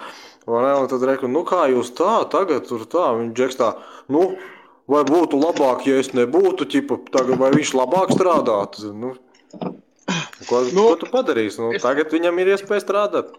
Saprot, es nezinu, cik viņam tur šobrīd piedāvāja, bet droši vien tā summa ļoti ietekmīga, jo pirms iepriekšējām saimnes vēlēšanām viņam tika piedāvāts ekonomikas ministra amats, kas principā ir labāks nekā zemkopības. Viņam, laikam, tagad zemkopības, ir?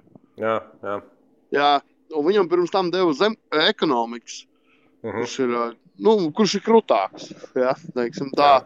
Viņš no viņa atteicās. Viņam bija, kāda viņam bija tur tie apsvērumi? Tāpēc, ka KPV vienkārši bija ar kaut kādu kopējo nostāju, vai ne? Bet KPV šeit gāja kopā ar Jauno Vienotību. Jā, bet redz, bet Nemiro aizgāja, un pēc tam Nemiro dabūja pretī no drošības dienestiem. Tas bija kaut kāda aprēķina.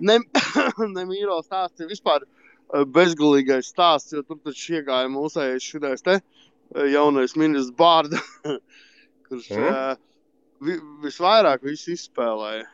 Tu domā, Vitenbergu? Jā, viņam visizdevīgāk viss šitais pasākums ir bijis. Bet tā ir skaidra Nacionālās apvienības tāda tradīcija un Jaunās Vienotības tradīcija. Mums vajag kaut ko. Davai, kurš ir gatavs pārdoties? Viss. Jā, un mēs viņu nopērkam. Jā, tu tur varēji būt pirms tam Fīzina Rosļikovs kaut vai, jā? Pofīgi. Pēkšņi nāksi pie apgaismības un būs savējos mierīgi. Bet es domāju, piemēram, tā pati Grefcova, jā? Jā. Ja viņi tur kaut kad nomainītu kādu partijas piedarību, viņu arī paņemtu, droši vien. Valdībā tu domā? Nē, es domāju, politiskie spēki pie sevis. Jā, es piekrītu, ka tā popularitāte un tā slava vienalga, tā kāda viņi ir diezgan ietekmīgi arī politikā. Jo viņi visi grib uzmanību, visi tie politiskie spēki grib uzmanību, un kā tikai var piesaistīt. Vienīgais, tu rēķini, Nacionālā apvienība, laikam to grupu viņi nebūtu gatavi norīt, vai ne? Apmēram runāt pēc stila tā sauktais okupācijas muzejs. Jā. Labi, Lauri. Man dodies nāks tālāk. atpūtīties no tevis. Labi, paldies tev. Ok, Tad jau labi. līdz citai reizei. Čau, jā. Čau. Vai, čau.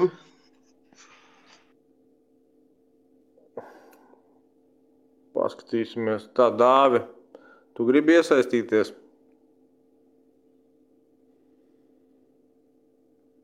Paskatos, kas man te ir sarakstā.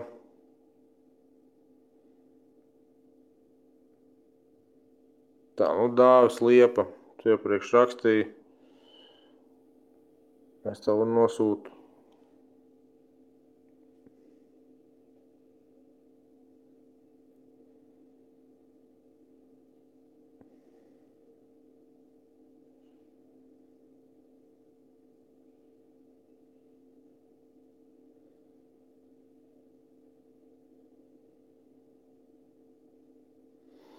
Skatos, kāda hosta strādājās.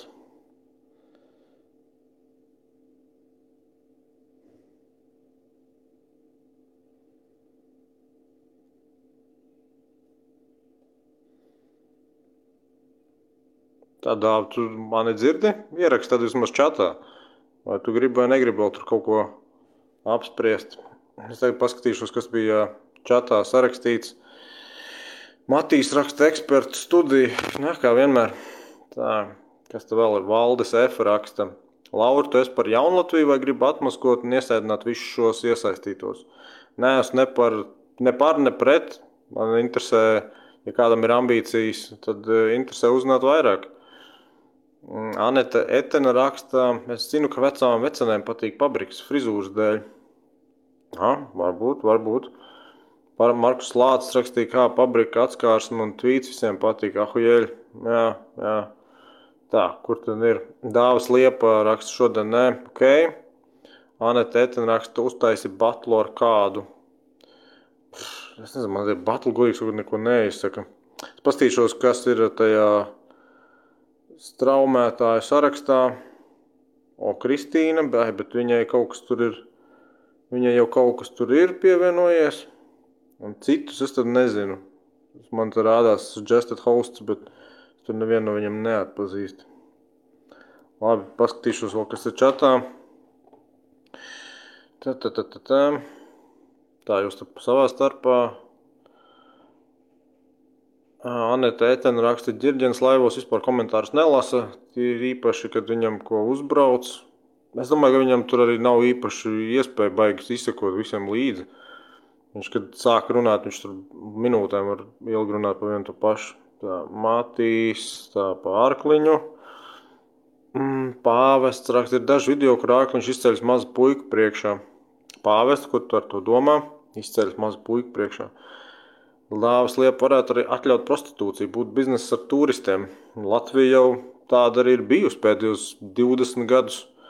Atcerieties, 2000. gadu sākumā bija pat Zviedru dokumentālā filma, un pēc tam arī bija Lielbritāņa Citadele saistībā ar bordeļiem šeit Rīgā. Anete Etena, nē, jau tu, Lauri, labi. Tu par to darbils. Skaidrs. Labi, Dāvi, par tām valūtas lietām, tik cik mācējām, tik atbildējām. Karpiņš raksta, vācu pūļu finansējumu pirkšu Teslu. Ja nebūs Tesla, tad nopirkšu Lambo. Aiziet. Tā, Roberts Ko pašvaldība var kontrolēt Saeimu, kura, to jau bija vairāk pieminējis saistībā ar to tirgošanos, bet tā ir, ka savstarpēji grib ietekmēt. Protams, lielās naudīgās pašvaldības vairāk, bet tā ir. Tā, kas te vēl pienācis klāt? Anete Etenrakst, viņš izlasa, bet neatbild. Dirdens jau hitrīs, nav jau brīnums. Ja viņš izlasa un negrib atbildēt, viņš jau tā drīkst. Valdis Efrakst. Es kārkliņu redzēšu ārpus gājēju pārējais tumšā vietā, aizmirsīšu par bremžu pedāli ar savām 40 tonnām. Kāja pirksgalva viņam pēc tam sāpēt. Bet Valdi F, ko ārkliņš tev ir tādu izdarījis? Jo uz būtības ārkliņš jau arī Covid laikā viņš bija viens no tiem lielajiem kritiķiem. Pēc tam, tagad, piemēram, Jaunlatvija. Nekāda jau tur īpaši, nekāda oriģināla ideja tā nav. Savākt kopējo pūļu finansējumu un nofinansēt projektu. Tādā ziņā tur tik par cik. Tā, labi. Sarakstā pagaidām man taču neviens nav, pat ne tu redzēts tā. Valdis F, viņš apis cilvēkus ar riekstu. Bet Valdi, kāpēc tu domā, ka viņš kaut kādā veidā grib apmānīt? Ja iedod 55 miljonus, varbūt arī viss notiek. Markus Lācis raksta, kas grib, lai pērk to Jaunlatviju, kas tur slikts, naudu nespiež maksāt. Jā. Redz, būtu interesanti uzzināt to Roberta Rāviņu viedokli par to, kā viņš vispārībā izlēma sākt tam pievērst uzmanību. Jo, manuprāt, ja viņš to ir komentējis, tad vismaz es to neesmu redzējis. Man tādā ziņā interesētu Rāviņa tas skatījums, kāda vēlme pēc vispār pievērst uzmanību kāda cita biznesa projektam. Jo tas ir biznesa projekts, tur skaidrs ir nekas cits. Tā, paskatīsimies, kas te Daiga, Sabula, bet man tie visi, kas te hostojās, nav zinām, izņemot Kristīnu, bet viņa aizņemta. Feldmanītis uzrakst tā, Feldmanīti. Jānis Sanī raksta, rieksts ir krāpnieks. Feldmanīti, dzirdi mani? Jā, dzirdu. Ok, sveiks. Es dzirdu sevi atbalsīt. Tev skaļi ruņiem ir? Man Bluetooth ieslēgts mašīnā ir. Pagājis izslēgšu ārā. Vai varbūt klusāk, viņš visticamāk to cilpu taisa mikrofonu. Nē, es izslēgšu ārā vienkārši. Bluetooth vienmēr nekad viņš nestrādā Mercedesā. Nezinu, kāpēc. Šito te. Ja mēs runājam par to riekstiņu, to projektu, ja? No. Es uzreiz varu pateikt, tas ir tīrākais apisons.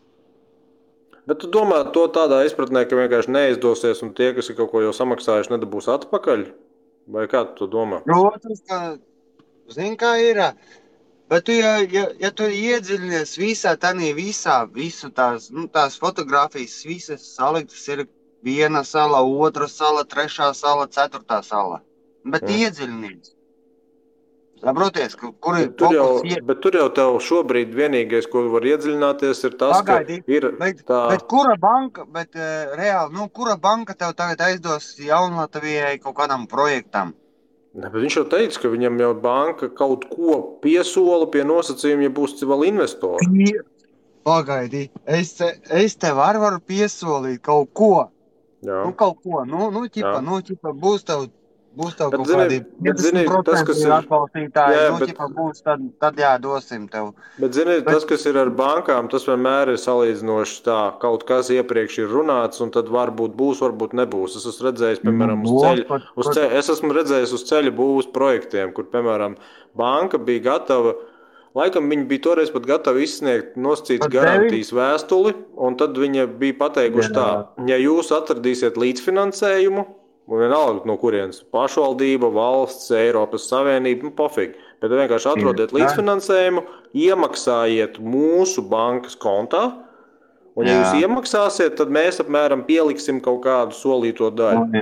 Un tad tev kā tam projektu realizētājiem, tev jāpaļaujās, ka tā banka ir nopietna. Pretējā gadījumā tā banka pievāks tavu naudu. Tieši tā. Bet saproties, kur viņš tur visu laiku bēst, ķipa kaut kāda sala, kaut ko būvēs, ja? Bet tur jau reāli nav kā nogādāt tos būvmateriālus. Reāli. Es sapratu, ka tur vienkārši blakus ir Fidži sala, kur jau viss ir civilizācija. Nu, bet pagaidi. Bet kā līdz tai salai nokļūt? Līdz Fidži? Sāksim ar to. Cik es sapratu, līdz Fidži ir lidmašīna no Eiropas. Un pēc Un tālāk jau ar laiviņam. Ar laiviņām, cik tu piegādās būvmateriālus? 2-3 ķeģeļus piegādās dienā? Bet tā tur ir, saprotu, tur tās visās salu zemēs tā tas arī notiek. Piemēram, bet- kaut kādā tur. Jā, viņiem tas nav nekas īpašs. Pats loģiski, cik tu būvēs to savus 15 kvadrātmetrus? Cik tu ilgi būvēs to savus 15 kvadrātmetrus? 15 kvadrātmetrus droši vien vienas dienas laikā varētu. Jā, bet ja tev laiviņi jāpiegādā tie betona bloki un ko neko. Bet tur tajos klimatos nemēdz būvēt tā, kā to dara pie ziemeļeiropiešiem. Tas vienkārši nav izdevīgi. Bet tā vai tā, bet tur jau zini, kas ir. Tur jau uzreiz jau konkrēts apisons jūtās jau uz visu. Kā Tas tu ir tā, nokļūsi tas ir tur, tā, tu no tev, punkta cilvēki, A tas ir līdz tāpat. punktam B jau pirmais ir. Kā tu nokļūsi no punkta A līdz punktam B? Tas ir Tu tāpat, taču kā, piemēram, nedzīvosi tu taču redzēji pēdējos 20 gados Latvijā, cik bankas nograbēja.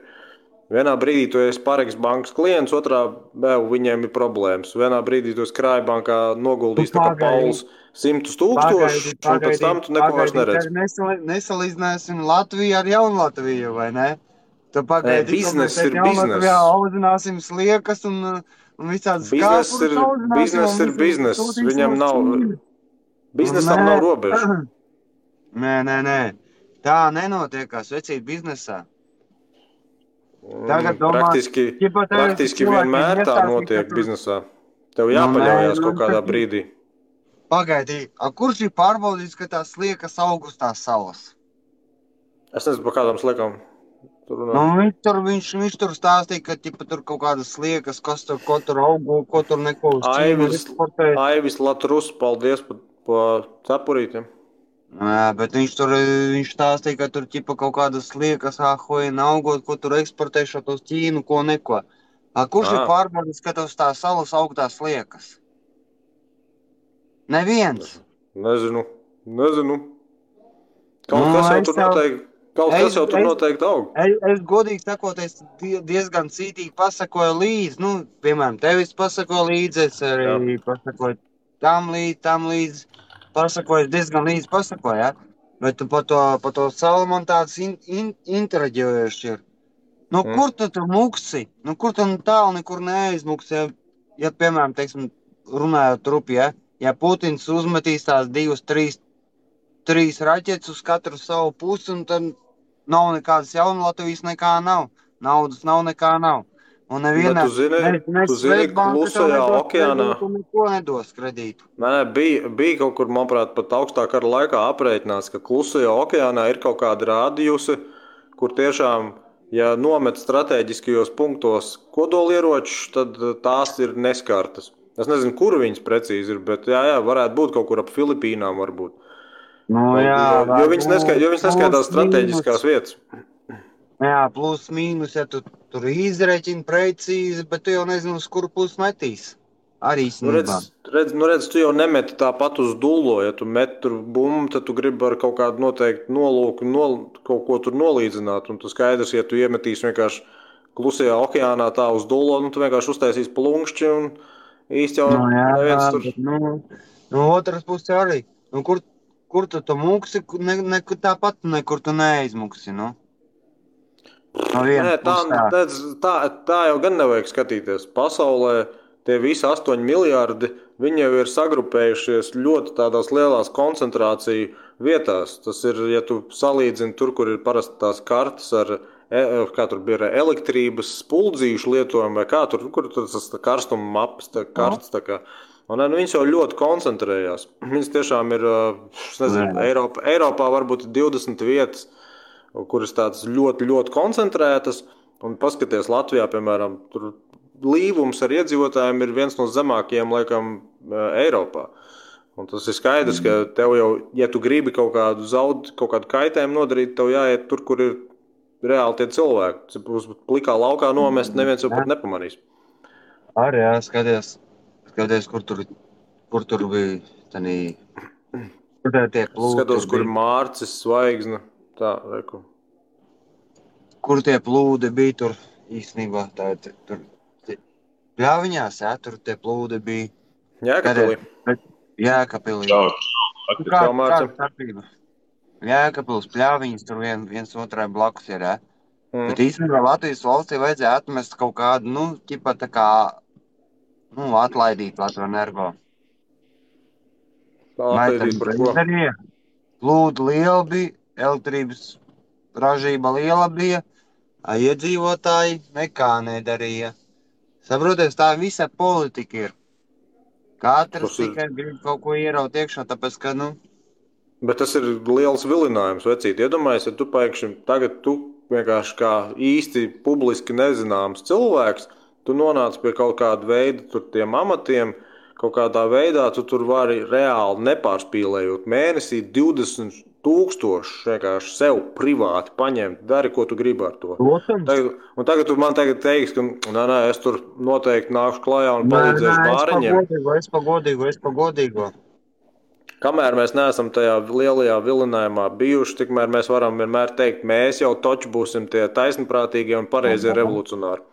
Bet kaut kā tā vēsture parāda, ka visi krīt kārdinājumā, vai vismaz drīz visi. Es tev godīgi varu pateikt tā, kāpēc es par Govzam nebalsoju, pat šitanīs vēlēšanās, šitanīs 14. vēlēšanās nebalsoju par Govzamu, tāpēc, ka viņš jau pierādīja kaimiņu, vienā setā viņš pierādīja kaimiņu, ka viņš ir pliks pļūtīzers.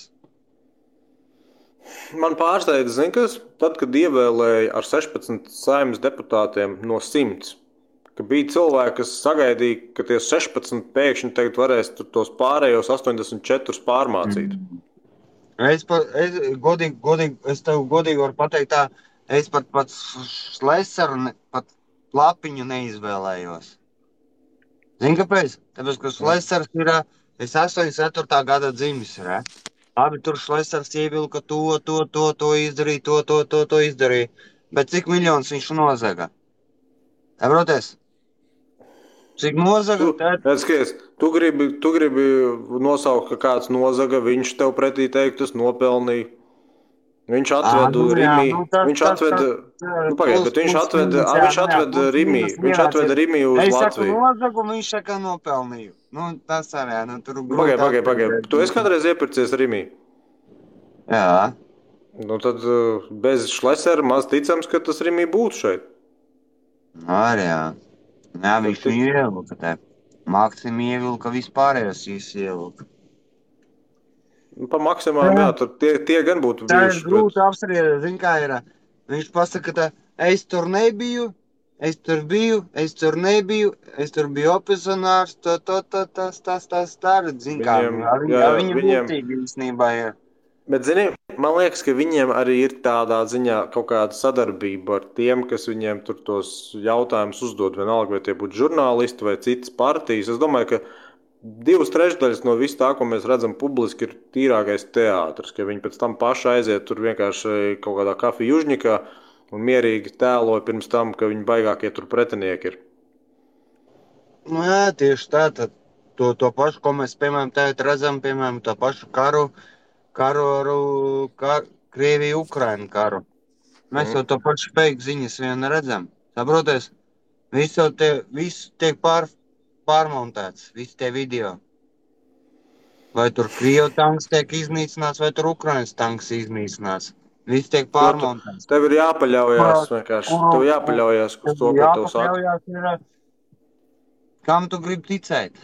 Jā. Vai nu tic Ukraiņu ziņām, vai nu tic Krievu ziņām. Viens no diviem. Zini, vai nu pakļaujies mūsu ziņām. Ir tā, ja tu pats, piemēram, vari būt klātienē, tad tas vislabākais, protams, jo tad tu pats ar savām acīm kaut ko var redzēt, bet ja ir jāizvēlās, lai arī kā man varbūt kāds gribēs pārmest, bet ja man jāizvēlās starp austrumu, kolektīvismu un bolševismu, kaut kādu tur to informācijas aprit un rietumu, pārspīlētās kapitālismu, tur tās aprits, un tad es labāk tos rietumus izvēlēšos. Tie ir tāpēc, ka tur vismaz ir, tu zini, ka viņi grib nopelnīt no tevis. Jā, tas ir skaidrs, ka rietumi gribēt no tevis nopelnīt. Paļubomu. Dilīt jautā, vai es ticu viņai. Jā, Dilīt, es tev ticu. Rekurš šeki gana. Rietumi no tevis gribēs nopelnīt. Labvakar. Čau, Arne. Švedi ar klāt. Čau, Švedi. Īstā kompānija. Varētu tā kā es niknējumu saukt, tāpēc, ka es tā kā tevi vārdā nesaucu. Nē, redz, es pirmie. Būsim kulturāli, ja? Jā, būsim. Bet tev grūti izrunājums, uzrakst šveidu labāk, ērtāk būs. Šeki gan nav sarežģītāks nekā šveidas. Vieglāk ir Felsmans nekā. Pat saprat, jā. Es tev ieteiktu. Ilgus gadus esam pazīstami. Kas jauns, Laura? Man bija interesi arī, kā viņam uzvārds ir, Gabi Duļins. Zini, kāds viņu? Nezinu. Artūrs. Man liekas, ka viņam Gabi Duļins bija.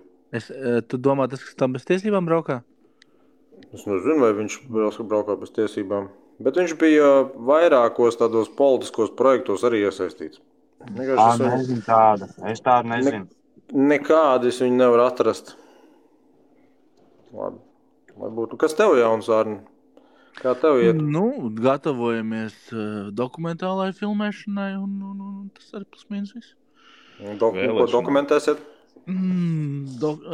Zini tāda organizācija Tavi draugi LV? Tavi draugi LV? Varbūt, ka esmu dzirdējis, bet tā neapzinu. Organizācija, kas piegādā Ukrainai pirmā palīdzību, kara tehniku un tehniku kopsumā. Un tad dokumentālā filma būs par to, kā viņi to darīja? Jā. Okay. Un kāds plāns? Cik ilgā laikā? Mums ir nedēļa laiks, kā iekāpsim mašīnā, tā mēs braucam līdz Bučai. Jā. Pēc tam uz Harkovu un kur tur vēl mums saraksts? Un atdod Krieviem visu tehniku. Kāds sakars Krieviem? Nē, Es neesmu vaķņiks. Protams, tu reiz tāds tā. Bet tur jau Krievi visu tehniku pārtver. Jums tā liekas, tu redzēsi, kad mēs uzfilmēsim dokumentāli, tad redzēsim. Nē, tur jau nav saistīts ar tehniku, tas jau ir iedots, katram ir iespēja palīdzēt, katram vergam viņam iedot to ilūziju, viņš var darīt, ko viņš grib, savu naudu līdzekļiem. Palīdzēt vienam vai otram. Bet tad tu esi šobrīd kur? Lielbritānijā? Šobrīd vēl Lielbritānijā. Mēs šobrīd iegādājamies transporta līdzekli šeit, kur mēs dodamies uz Ukrainu. Tad tu pat taisno no turienes. Jo, teiksim tā, ka Latvijā nekur raksta par korumpētu Ukrainu, un Latvijā arī ir korumpēti cilvēki, kas transporta līdzeklis. Tur būtu liederīgi karam pārdot par 2 reizes lielākām cipariem šobrīd. Jā. Bet tur jau tagad kaut kur uzpeldēja, ka tur viņa Ukrainā prezidents tie labās rokas jau braukā ziedotām mašīnām, triec jau naudu. Iedomājies tas, ko mēs, tās ir maza daļiņa, ko mēs tikai redzam, kas tur notiek apakšā. Tas, mēs labākajā gadījumā redzam 1% no tādām sūdzībām, ko viņi tur dara. Aiz muguras tas ir. Es īstenībā ieteiktu Arkliņa kungam pievienoties. Man viņam ir konkrēti viens jautājums. Man ir viens. Man tās diezgan. Vai tu pievienosies?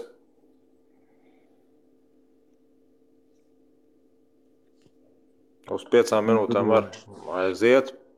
Laurim taču vajag hype. Es biju domājis ar Nauri, bet beigās sanāk, ka Nauris tur bija pusstundu varbūt.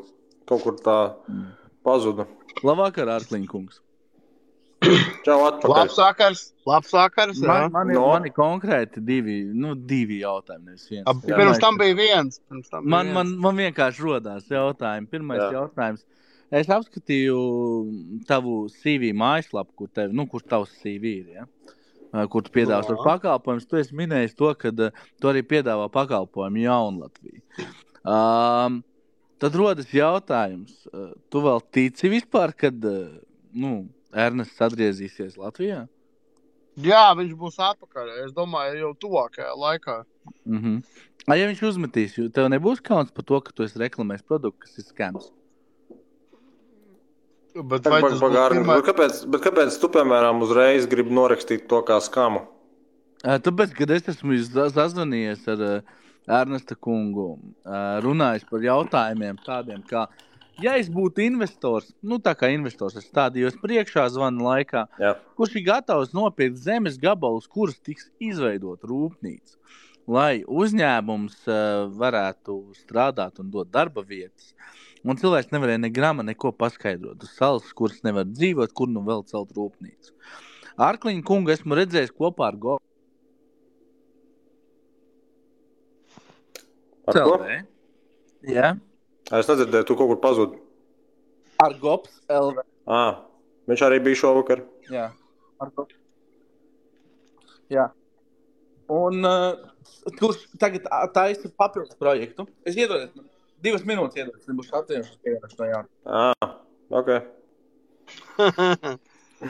Tā tev, Edgar, tās 5 minūtes paies arī. Nē, viņš jau solīja, tu ir pievienoties atpakaļ. Bet tu saprati to virzienu, par ko viņš tad runāja?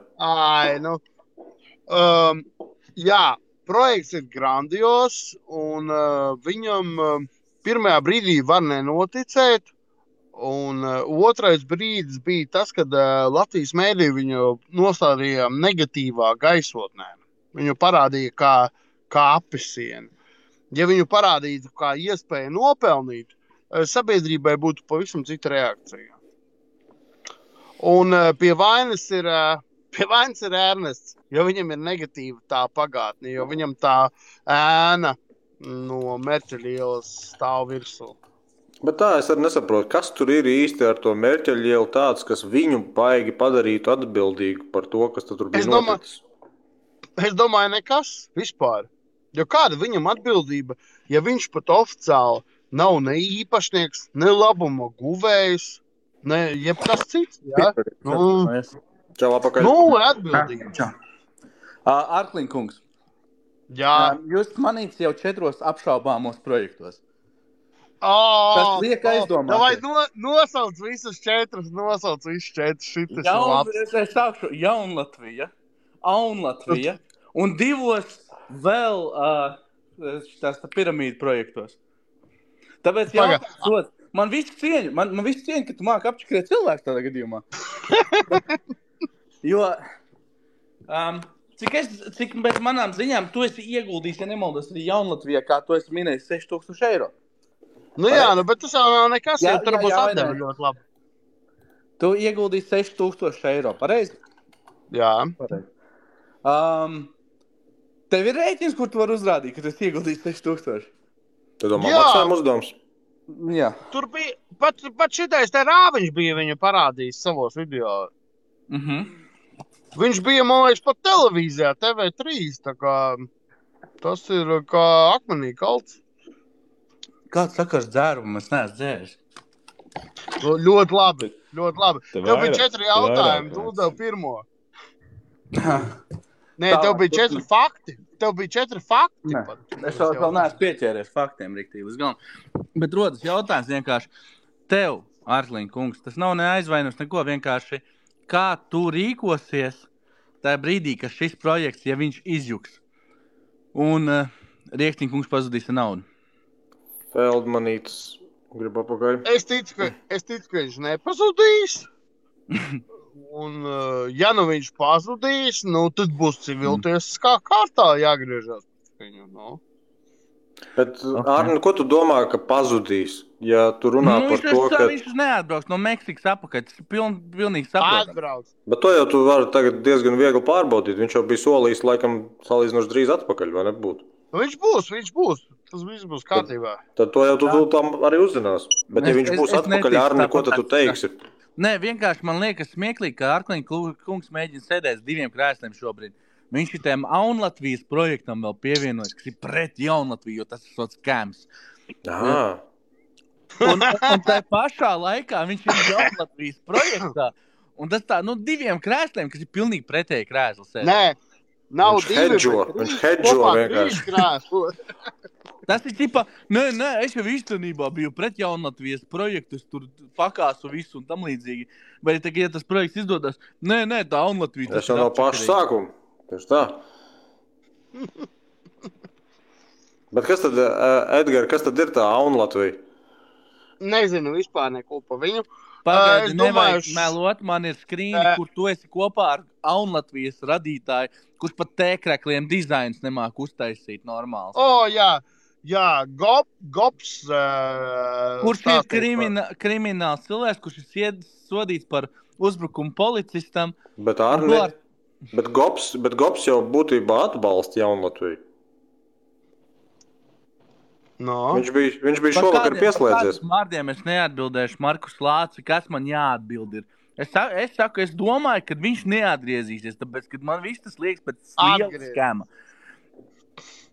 Pēc tam arī Arkliņa kungs pazudīs uz pāris gadiem no interneta pasaules, tikai lai nebūtu pēc tam jāklausās, kāds viņš ir tāds un šitāds. Jā? Klausies, es nepazudīšu, jo man tā interneta pasaule ienes pārāk daudz naudas, lai es pazustu dēļ kaut kāda Ernesta. Viņš monetizē, viņš visu šito monetizē, pareizi ir. Tā arī influenceriem pienākās. Nē, klausies. Es vienā mēnesī jums tur gudri dirst. Tagad man atbildiet reāli uz jautājumu. Ārkliņa kungam pirmais jautājums ir. Kā tiks nogādātā produkcija, ko ēdīs tie cilvēki uz tās salas? Ne jau tikai sliekas ēdīs, vai ne? Kukaiņas sliekas ēdīs, vai medīs. Kā viņi izdzīvo tās salas zīmķeris? Es jebkurā gadījumā. Es neesmu salas attīstītājs, to visu dara Ernests. Pagaidi, tu esi tādā paigā Petrunā, es iegāju vispār lielā tādā. Tur būs ahoina dzīve, ahoina viss būs. Tu esi tik ļoti daudz esi iedziļinājies visām tādiem lietām. Tur būs, tur viss būs. Pagaidi, tagad paklausies. Tagad es runāju, nevis tu, Ārkliņ kungs. Es tev neuzrunāšu kā Ārkliņ kungs. Ārkliņ, es tagad runāju. Tagad tu man saki tā, kā tu mani piesaistīsi, kur es dabūšu ēdienu normālu ēdienu, kur es dabūšu. Nē, tu man izstāsti to, tu kā investors. Dzirdi? Tu zapisoni, tas slēdzies nahu nost. Beidzam runu. Ārkliņ, beidzam runu. Tu ej uz zapisonu, es varu pateikt, es 10,000 investēju. Aneta pieslēgsies, ieviesīs jums visiem te kārtību. Čau, Aneta. Sveiki. Tad izstāsti. Tagad izstāsti, kur dabūs normālu ēdienu, kur dabūs normālu dzeramo ūdeni. Tur, kur tu to slieku izraksti, tur arī dabūsi. Ko tu visādi bērnu pasakas? Kur slieku izraksti dabūsi? Man ir pats galvenais jautājums, Kārpīkungs jums. Puika, tu gribi pateikt, tu 5 centimetru dziļumā dabūsi dzeramo ūdeni? Klausies, dzirdi? Kā tev filmā? Nē, dzirdi? Es nesaprotu, kāpēc tu cepies par viņa 6,000. Viņš ir pieaudzis cilvēks, vīrietis. Bet viņš jau cilvēkiem stāsta Pagaid, bet kāpēc tu nepirksi un tev nevajag naudas? Nevajag, bet viņš cilvēkiem Nē, pagaid, ļauj izteikties, Ko tu aizstāvi? Tu aizstāvi mani kā pilngadīgu cilvēku, kuras investējuši likšu savu naudu. Es nopirkšu mašīnu, dzīvokli vai salu. Kāda tev daļa gan maniem līdzekļiem? Vai nodzeršu? Tu lien manā kabatā iekšā. Tu gribi man pārliecināt, lai es nepērku salu. Tu lien manā kabatā. Tu gribi man pārliecināt, lai es nepērku kaut Tad pārliecini mani, lai šodien neaiz veikalu nepērku pīrādziņus. Kāda tev daļa, kuras savu līdzekļus tērē? Ārkliņkungs man ir pēdējais. Pīrādziņi arī nav veselīgas, resnes paliek. Ļaujiet man uzdot pēdējo jautājumu. Man nav jautājumu. Tā, Ārkliņa kungs ir pēdējais jautājums jums. Tas mazliet rupšs būs, bet kakova hrēnā jūs iesaistat Rolandu Milleru tajā visā un pozicionēt, ka viņš ir viens no projekta dalībniekiem? Kakova hrēna, kas ir vispār Millers? Rolands, viņš Es atbildēšu. Robertu Milleru pazīstu vairāk nekā 5 gadus. Bet kas viņš ir? Jo viņš ir Kaspara Caunes paziņa. Kas ir Kaspar Cauni? Kaut kāds investors baigais. Okay. Viņš ir mans bijušais partijas biedrs. Mēs kādreiz viņu bijām partijas biedri. Mēs kopā viņu esam piedalījušies vairākās valdes sēdēs, kamēr vēl partija laikam bija pat pie valdības. Tāpēc mēs arī viņu esam pazīstami. Un viss tā ir atbilde. Viņu iesaistat savā jaunatīs projektā, kurā viņš nav. Viņam tagad jāklausās, kā arī televīzijā jāklausies bija. Es viņu nepieminēju nevienā brīdī. To varbūt izdarīja Rieksts vai kāds cits. Es viņu nevienā brīdī.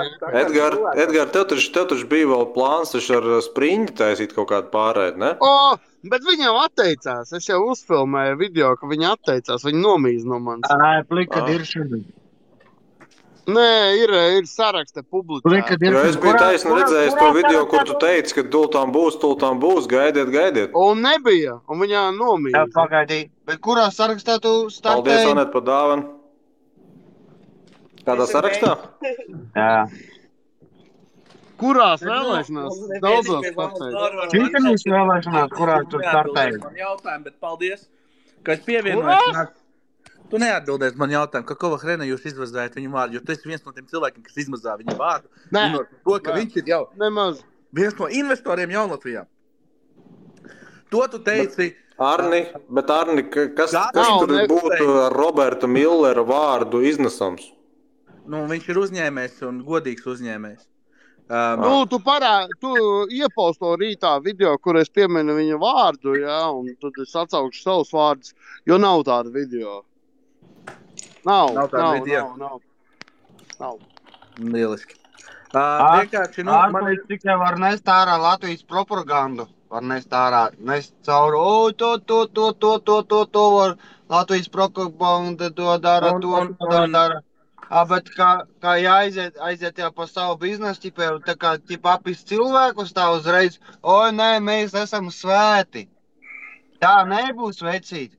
Daudz cilvēki mums netic. Tāpat kā... Bet ja netic, kāpēc tu satraucies? Jā, labs jautājums. Bet ja netic, kāpēc tev tāds satraukums iekšā? Ko tu glābi jautājums? Ko tu glābi? Kārkliņa naudu, manu naudu, kur? Nav par viņu naudu runa. Jā, Mārcī, ko tu satraucies? Mēs satraucies par tavu naudu. Man ir pohuj. Tev nav pohuj, tu neļauj man nopiet uz salas zemi, tu cepies, lai es nepērku. Tev nav pohuj. Jā. Tāpēc es tev aizdošu 6 Bet kāpēc tu kliedz par to? Kāpēc tu kliedz visiem, lai nepērk? Dod man brīvu izvēli, tā ir man izvēle. Tad atslēdzies. Tu visu laiku kliedz, ka kaut ko apisīs. Ja tev bēls, ka tev apisīs sēd mājās zem sagas un neraudi, nē, uz ielas ārā. Un ko tu tagad gudrojas? Gribu rupi parunāties, pieslēdzies pie manā laiva un parunāsimies rupji. Es šitā negribu rupji runāt. Pieslēdzies pie manā laiva. Davai, atslēdz viņu nost un viņš pieslēdzās pie manā laiva. Nē, es vienkārši cilvēcīgi tev pateiktu. Mārcī, es tev zinu kā raibu suni. Ko tu tagad blato citos laivos? Klausies, es tev pateikšu. Staigā apmīzies tā, bļaļ, kad dabūji pa muti, bļaļ. Tā bija cita runa, jā? Pieslēdzies pie mana laiva. Pieslēdzies pie mana laiva, un tad parunāsim. Klausies, Davai, atslēdz viņu nost. Es slēdzos nost. Gaidu, es taisu laivu un slēdzies nost. Jā, klausies, es tev, Laura, es paklausījos tos tekstus, jā, es nepazīstu ne to riekstu, neko, es vienkārši pavēru, ko viņi runā. Man saprat nekāda. 5 kvadrātmetri maksā X naudu. Es gribu pērku 30, 45, cik tur 60 solis iet. Edgars tev var pateikt, jā, cik tur viņiem. Nē, es nelieku kaut kādu ilūziju, ka es tagad aizbraukšu to salu, man tad nokrāmēs asfaltu, man te uzliks kaut kādas piestādes, debeskrābes būvēt. Tu debīls, tu par dzīves debīls laikam tuvumā. Nē, tie slimi murgi, es tā vispār domātu. Es iedomājos tā, es ar laivu tur aizārējam, uzkalāju dvieli, sauļojamais pirmos gadus un domāju, ko to salu darīt. Tur jau nav uzreiz jābūvē pilsēta virsū, Un viņi, Tu viņu tie reāli cilvēki, nemaz arī nevar uzbūvēt. cilvēks sev uzbūvējuši ilūziju, kad viņš tagad aizbrauks uz salu. Un visu dzīvi dzīvos, un visu dzīvi dzīvos tā sali domāt, lai es aizbrauktu gadā, varbūt nedēļu, mēnesi, 2 vai 3, cik es gribu atpūšos un braucu savā ikdienas dzīvē uz Latvijām, Japānām, Amerikā. Padomāju, tā salā ir liegums pa dzīvi, nu. Nu, bet kāda starpība? Tev kāds liek to salu pirkt? Bet vai tad tā sala vispār ir identificēta? Man liekas, ka viņi jau pat nezina, kurā īsti tā beigās būs. Viņi paši nezina, es jau nerunāju par to, es arī... Tas jau tikai koncepts. Es jau vienkārši neaizstāvu to, tas tāpat kā tas čalis mēģina kaut ko izdarīt. Ja? Un viņi saka, kur tad, kāpēc mēs neskatāmies, kāpēc mēs neņemam kariņu pie dziesmas 12 ministrs, kas visu laiku zog miljonus, mēs runājam kaut kādiem 6,000, kas kaut ko investēs, kaut kur aizlaidīsies. Bet tu esi tik, Mārcis, tu esi tik varens, paņem to kariņu pie dziesmas, nu. Bet jums jau labāk cepjaties pa kaut kādu ilūzijas salu, ka jūs katru dienu apzog no rīta līdz vakaram. Jūs labāk cepjaties pa kaut kādu...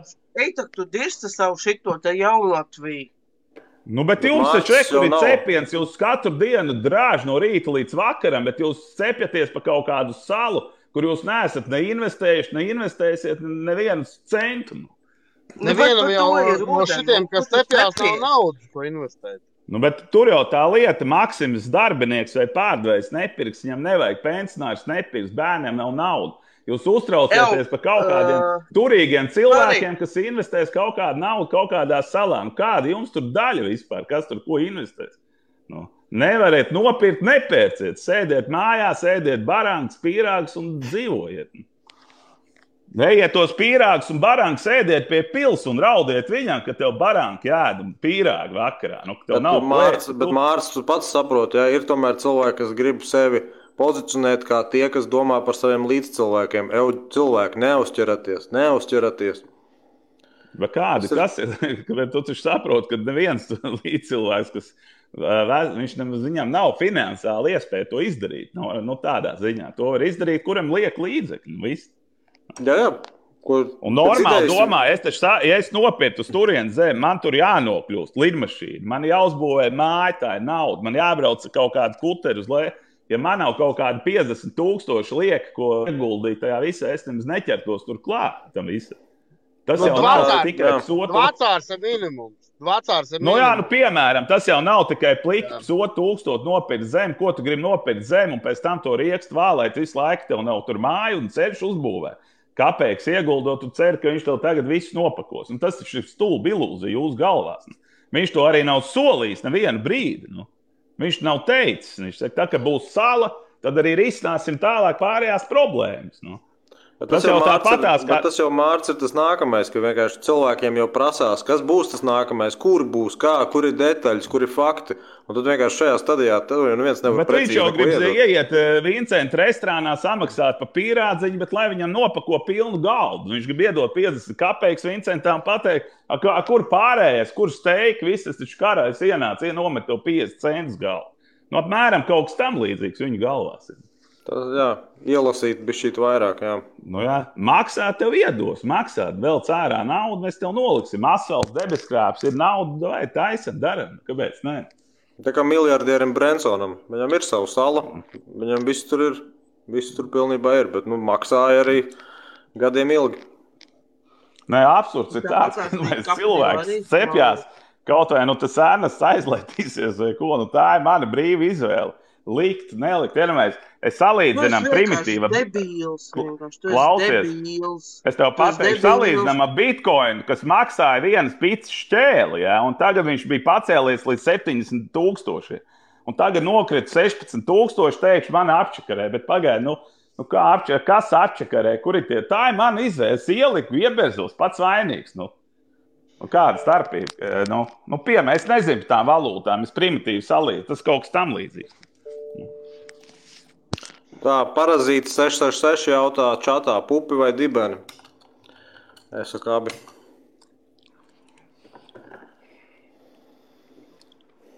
Tā.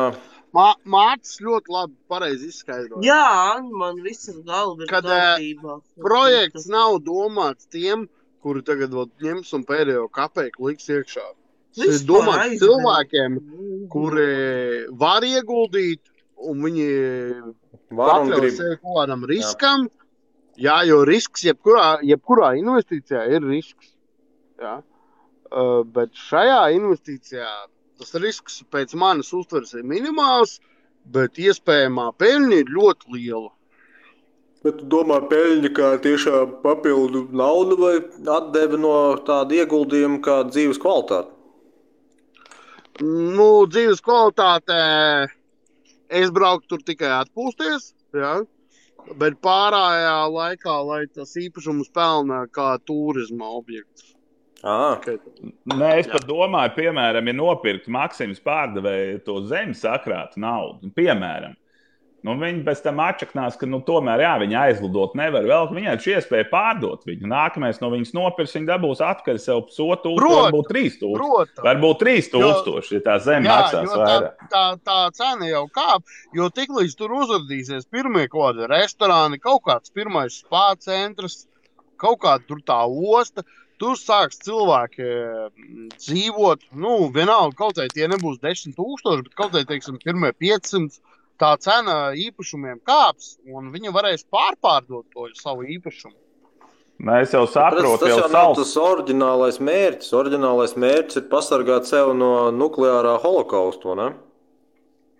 Jā, bet es saprotu, jau salas būtu 10,000 tie zemes gabali, un tev salas atrastos maksimums ielaicīgi 2-3,000, pārējie ceļo vai kaut kur citur ir, viņi jau nav visi 10,000 uz salas. Cilvēks ir iedomājis, mēs tagad visi 10,000 aizbraucam, uzbūvējam sev māju, kāpjam viens otram uz galvas, sitam viens otru nost. Es saprotu, tā ideja domāt, es dzīvoju kaut kur arī citur, ne tikai uz tās salas. Tur maz procenti dzīvo cauri gadu uz tās salas. Es tā saprotu, es nezinu. Jūs redzat čatā Andreja, kas ir Ivanovs, Andreja Ivanova jautājumu. Gribēju jautāt, vai Latvijas policijai jāvada dzērāji? Saprotu, nav pa tēmu, bet ļoti tas tracina. Es laikam nesaprotu to jautājumu. Vai policiju vada dzērāji? Vai policija ved dzērājus kaut kur? Uz salas droši vien būs Minnesotas programma.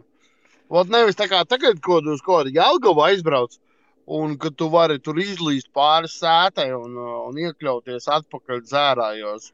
Bet tev ir Minnesotas programma, tevi uz turieni aizsūt. Ja tu esi pietiekami turīgs, un skaidrs, ka to nevarēs atļauties jebkurš. Bet tev uz turieni aizsūt, un tu toč 28 dienas nedzers. Un tu izies to kursu. Un par to, es domāju, ļoti daudz ārzemnieki gatavi maksāt ļoti lielu naudu. Starp citu, Edgar, tu pieminēji par to azartspēļu atteikšanos, bet dzērājiem taču ir kodēšanās, vai ne? Vai kā to sauc? Nē, viņi jau visu kodu uzlauž. Kodēšanās nav. Viņi uzlauž kodu. Nē, bet bija taču kaut kāda, tur, ja es pareizi saprotu, kaut kāda ampulu, kaut kā ievada. Nav tāda. Viņi uzlauž to kodu, taču iedzeru tāpat. Nē, nav tādas vispār. Viņiem iestāsta. Caur klīzmu var ielaist to alkoholu un visu, Es sapratu, ka tur tomēr ir reāli kaut kāda ķīmiska iedarbība iespējama, ka tur kaut ko tiešām ievada. Viņam gribēsies vemt kaut kādas pirmās dienas. Jā, kaut kā tāda. Bet ja tu būsi uz salas, kur ir 3000 km attālumā no kontinenta, tev jau nebūs iespējas iedzert vēl. Ja tu būsi 3000 km attālumā no kontinenta, tad tev vispār nekādas iespējas nebūs. Tev jau vajag kaut kādu tuvumu citiem cilvēkiem. Alkohola atkarība.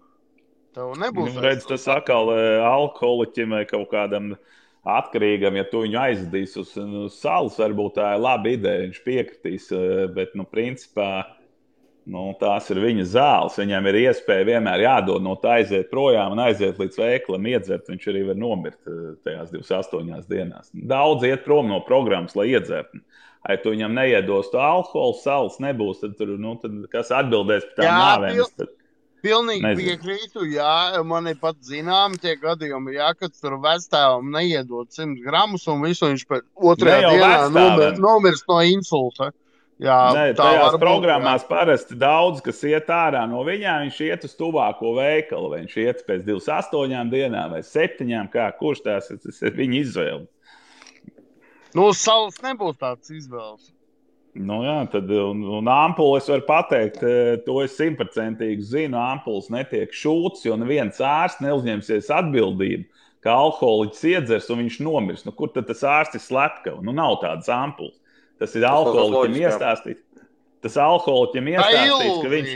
Tā ir ilūzija viņa galvā ielikt, ka viņš iedzers, viņš mirs, un viņš tā ilūzijai notic, un viss ļoti vienkārši. Kurš uzņemsies ārsta atbildību, kad viņš neiedzers gadu? Kā var ārsts uzņemt? Ja viņš iedzers un nomirst, tas ārsts ir slepkava. Nav tādas ampules. Tas izklausās loģiski. Jā. Bet tā, Edgar, tad sanāk, ka tu faktiski Jaunlatviju izmantot kā kurortu. Jā, manā gadījumā, kamēr Latvijā nav 3. pasaules kara, tikai kā kurorts, un pārējā laikā zemes izīrēšana citiem, kuri nodarbojās tur ar biznesu. Mārts, redzi, Vincentijs Glasgovs tev jautā, vai tu esi Sandis Kjops? Nē, neesmu. Es nezinu, kas ir Sandis Kjops. Bet kur ir laba ideja, kad nebūs prezervatīvu, lai vairāk. Jā, tas ir labi. Aizliegt. Nu jā, tā būtu tā attauta, tas gan. Bet tā kopumā, pagaidi, tas nav Ernests Rieks, tas ir Ernests Jansons. Kurš mudaks vēl tic tam Jaunlatvijas viestam? Nu, atkal mēs atgriežamies. Mārts jau pateica, lai tie, kuriem ir brīvi līdzekļi un iespējas... Kurš negrib, tas netic. Un viss, nu... Cits investē Ukrainā, nu ir, kas investē Ukrainā, nu viņš ved mašīnas, vēl katrs investē kā māk, kā grib, nu. Bet šobrīd taču, Edgar, nav nekāda veida laika nogriežana nospraust, vai ne? Nav tā, ka tu varētu pateikt, aprīlī mēs būsim jau tur. Nē, nekādā gadījumā. Tas ir ambiciozs projekts, tas arī ir. Rieks saka, ka būsim šī gadā, nu, es pat saku, kad varbūt tikai nākamajā. Nu. Tā, Edgar un Mārcis. Rieks pasto rieskus nav atkodas vēl. Edgar un Mārci, man ir pieprasījums no lietotāja sievas māte. Nezinu. Kas tur? Pazīstat, nepazīstat? Nu labi, paskatāmies. Nē, nepazīstam. Kas sakāms? Sievas māte. Un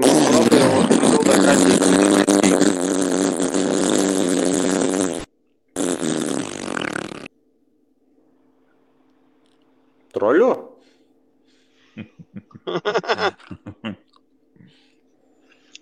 Tur bija fake connection. Kaķis pieslēdzās. Jā, nu, vienkārši pieslēdzās papīrt, atslēdzās. Nav no vainas. Tātad Vincentijs, man baigāt reizskrēja, tūlīt. Vincentijs Glasgovs jautā, Bočs, tu tur kā neitrālais sēd vai tic tam marazmam? Es neuzskatu, ka tas ir marazms, un es varu sev nosaukt par neitrālu līdzīgi tā kā Mārci. Ja kāds ir gatavs ambiciozi ieguldīt, es esmu tikai par. Uz tā balstās mūsdienu ērtības, ka bija kāds gatavs vienkārši šķērsot okeānu un apskatīties, kur tie indiāņi ir. Ir tāds krievuldā teiciens, кто не рискует, тот не пьет шампанское, no? Bet tā ir tā lielākā problēma. Tur jau ir jābūt kaut kādai dzīves pieredzei, ka tu esi redzējis, ka var atmaksāties, ja tu uzņemies risku, ja tu uzņemies atbildību un esi gatavs ar kaut kādu iniciatīvu. Es personīgi pazīstu cilvēku, kuram bija, viņam nebija nula perspektīvas, jā, teiksim tā, pirms kādiem 15 gadiem. Tad es jau kādu laiku viņu vispār nekomunicēju, un šobrīd pēc Forbes, viņam ir 60 miljoni. Es atvainojos, es varu atslēgties brīdi un pēc tam pievienoties, ja drīkst. Droši, mierīgi. Jā, paldies. Cilvēkam šobrīd ir 60 miljoni, tāpēc, ka viņš domāja ārpus rāmja, viņš domāja savādāk nekā mēs visi pārējie. Tu zini arī, ar ko viņš to nopelnīja? Jā, viņam ir kripto, jā, tas bizness ir kripto. 60 miljoni viņam šobrīd. Jā, tas ir kaut kas, kur ir, ja tev sanāca, tad malacis, bet tā, ka tur varētu teikt, ka tu to varēji tā baigi plānot, to ir tā grūti pateikt. Jā, bet cilvēkiem izdevās. Jā, izdevās malacis, protams. Bija gatavs riskēt, jā. Bet tur tie stāsts, jā, ir gan. Ir tie stāsti, kas daudz ko ieguva. Protams, ir stāsti, kuri padarsuši visu savus ieguldījumus. Ir sevišķi tas notika po 18. gadā, kad tie tirgi, pirms gāja uz leju, 19. laikam viņi gāja uz leju, un tad tur cilvēki sapirka dzīvokļus, saņēmās kredītus, visu saķīlāja, un tad daudzi nogrima. Vilors baigi skeptiski raksta čatā. Jaunlatvijā vajadzēs krematoriju, ne visi spēs atgriezties pēc apšmaukšanas. Jā. Tik daudz, tur droši vien būs vieta arī priekš abadīšanas tiem pakalpojumiem. Droši vien būs kāds. Ja tu padomā, ja ir 10,000 cilvēki, var pastīties cilvēks statistiku pilsētās, tad droši vien nomirs kaut 2 katru dienu. Un tādēļ būs tādam pakalpojumam arī pieprasījums. Jā. Reku Edgar Raimonds SSV jautā, par ko stāsts 60 miljoni kam? Un spekulēja uz kriptovalūtu svārstībām, laikam. Nē, tur lielākais pacēliens bija uz kādu šito mazo. Es nezinu, uz kuru, līdzīgi kā uz Dodžu vai uz kaut ko tādu.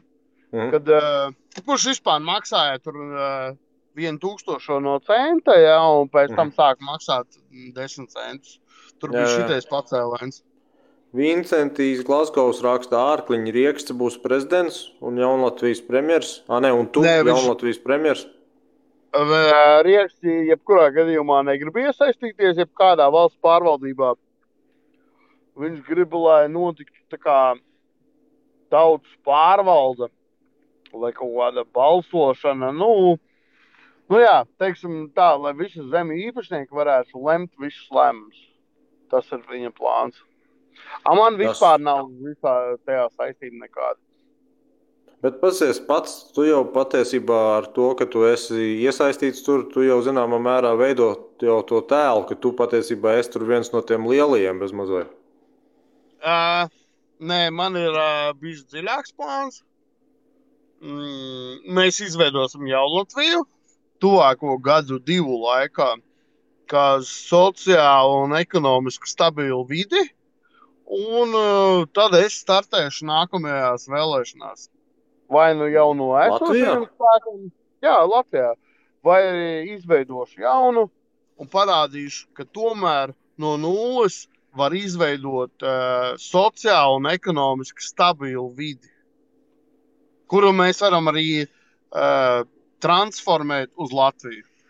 Ar tādu domu, ka tu gribi parādīt to paraugu, aiziet atpakaļ uz Veclatviju un tad pateikt, nāciet pie mums?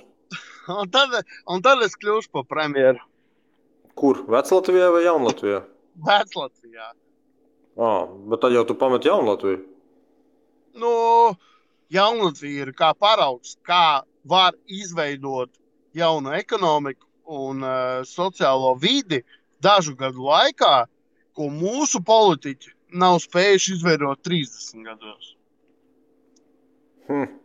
Es biju sapratis no Ernesta, ka Jaunlatvijas visa galvenā doma ir fiziski pasargāties no iespējamā 3. pasaules kara. Mums ar Ernestu varbūt arī atšķirīgi tie mērķi un skatījumi uz visu to, jo Ernests ir pats projekta veidotājs, es tikai investors un atbalstītājs. Tu redzi, Matīs ierakstu čatā, uzjautā Ārkliņam, viņš teica, ka sākšoties karš, kur viņš grib kandidēt? Karš sāksies, tikai neviens nevar zināt, kad viņš sāksies. Bet viņš jau nav sen, jau pirms gada sācies? Vai par ko mēs tagad runājam? Jā, savā ziņā ir. Viņš vēl nav aizskāris Latviju. Tu domā, ka Latvijā būs karš? Kaut kādā nākotnē noteikti arī būs. Vai pēc 10, vai pēc 15, vai pēc 20 gadiem neiesiet, to nevar zināt. Protams, tādā ziņā, pēdējos 1000 gados Latvijas teritorijā bija karš, tuvākos 1000 gados arī būs. Tas būs droši. Tas gan. Agri vai vēl būs? Bet jā, tad tu boli paspējis vēl premjerēt. Tur atkal kaut ko murgo pa manu darbu. Es vienmēr esmu teicis, es esmu sociāldemokrāts, strādnieku tautas pārstāvis. Es daru darbu, strādāju.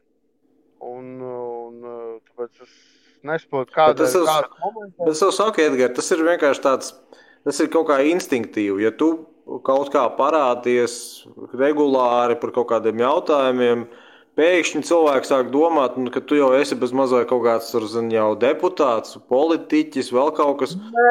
Bet patiesībā tu esi cilvēks no tautas. Tu esi cilvēks no tautas, kas ir vienkārši ieinteresēts, lai kaut kas arī tiek darīts.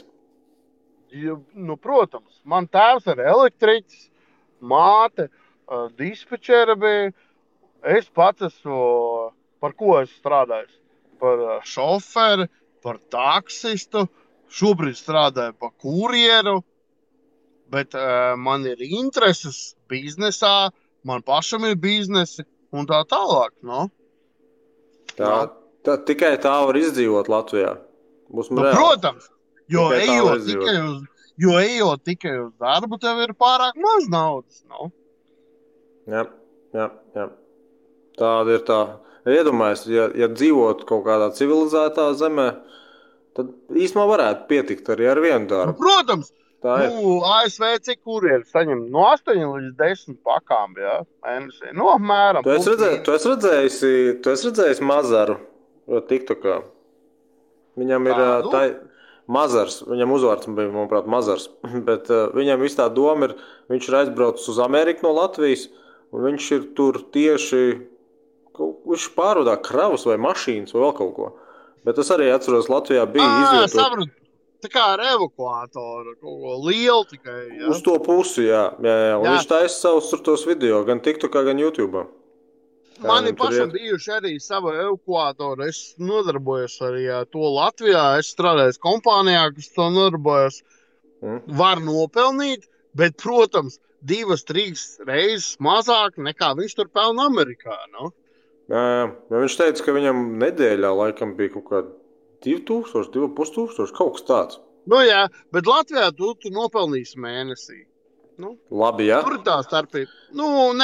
Divas var nopelnīt. Ar savu evakuātoru var 2,5 var nopelnīt. Bet tu padomā, tu 8 no rīta sāc celties jau uz darbu, tu gaidi tos zvanus, un tu esi labi, ja 10 vakarā mājās.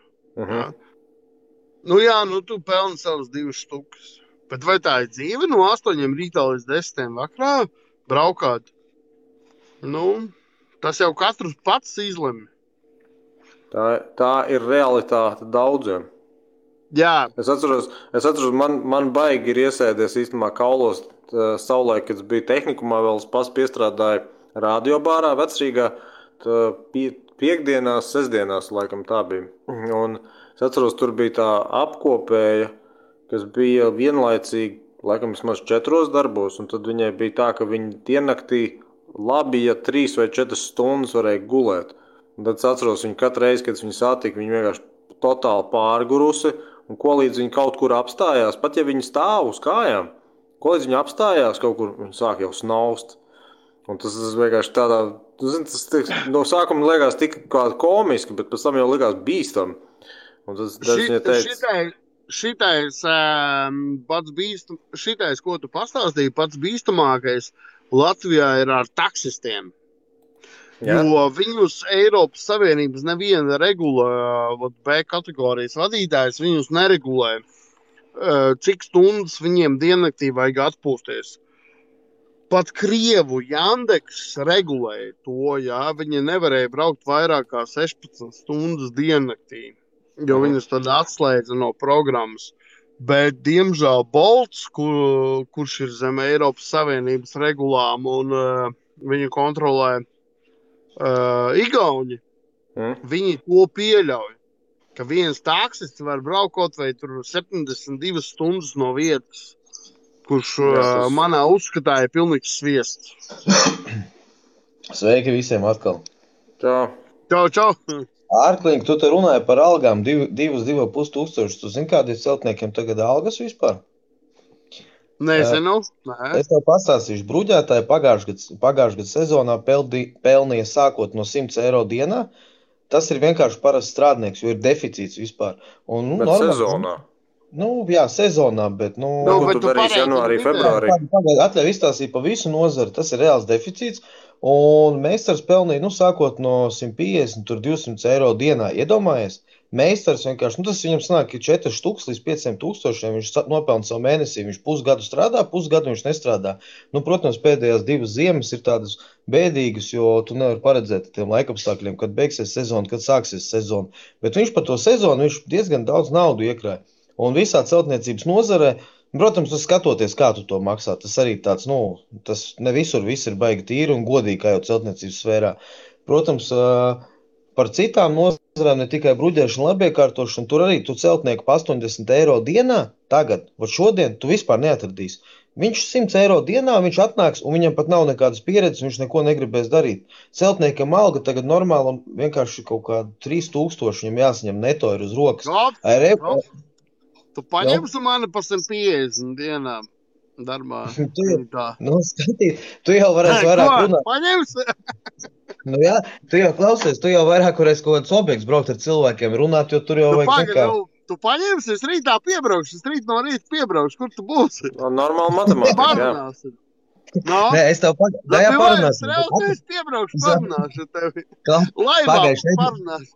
Klausies, šeit nav Pāļu bazars, šeit mēs runājam par jaunatīšu stēli. Nē, tu pats sāki runāt par algām. Davai, kur man piebraukšu rīt no rīta? Labi, atļauj man tev pateikt par evakuatoriem un ekskavatoriem.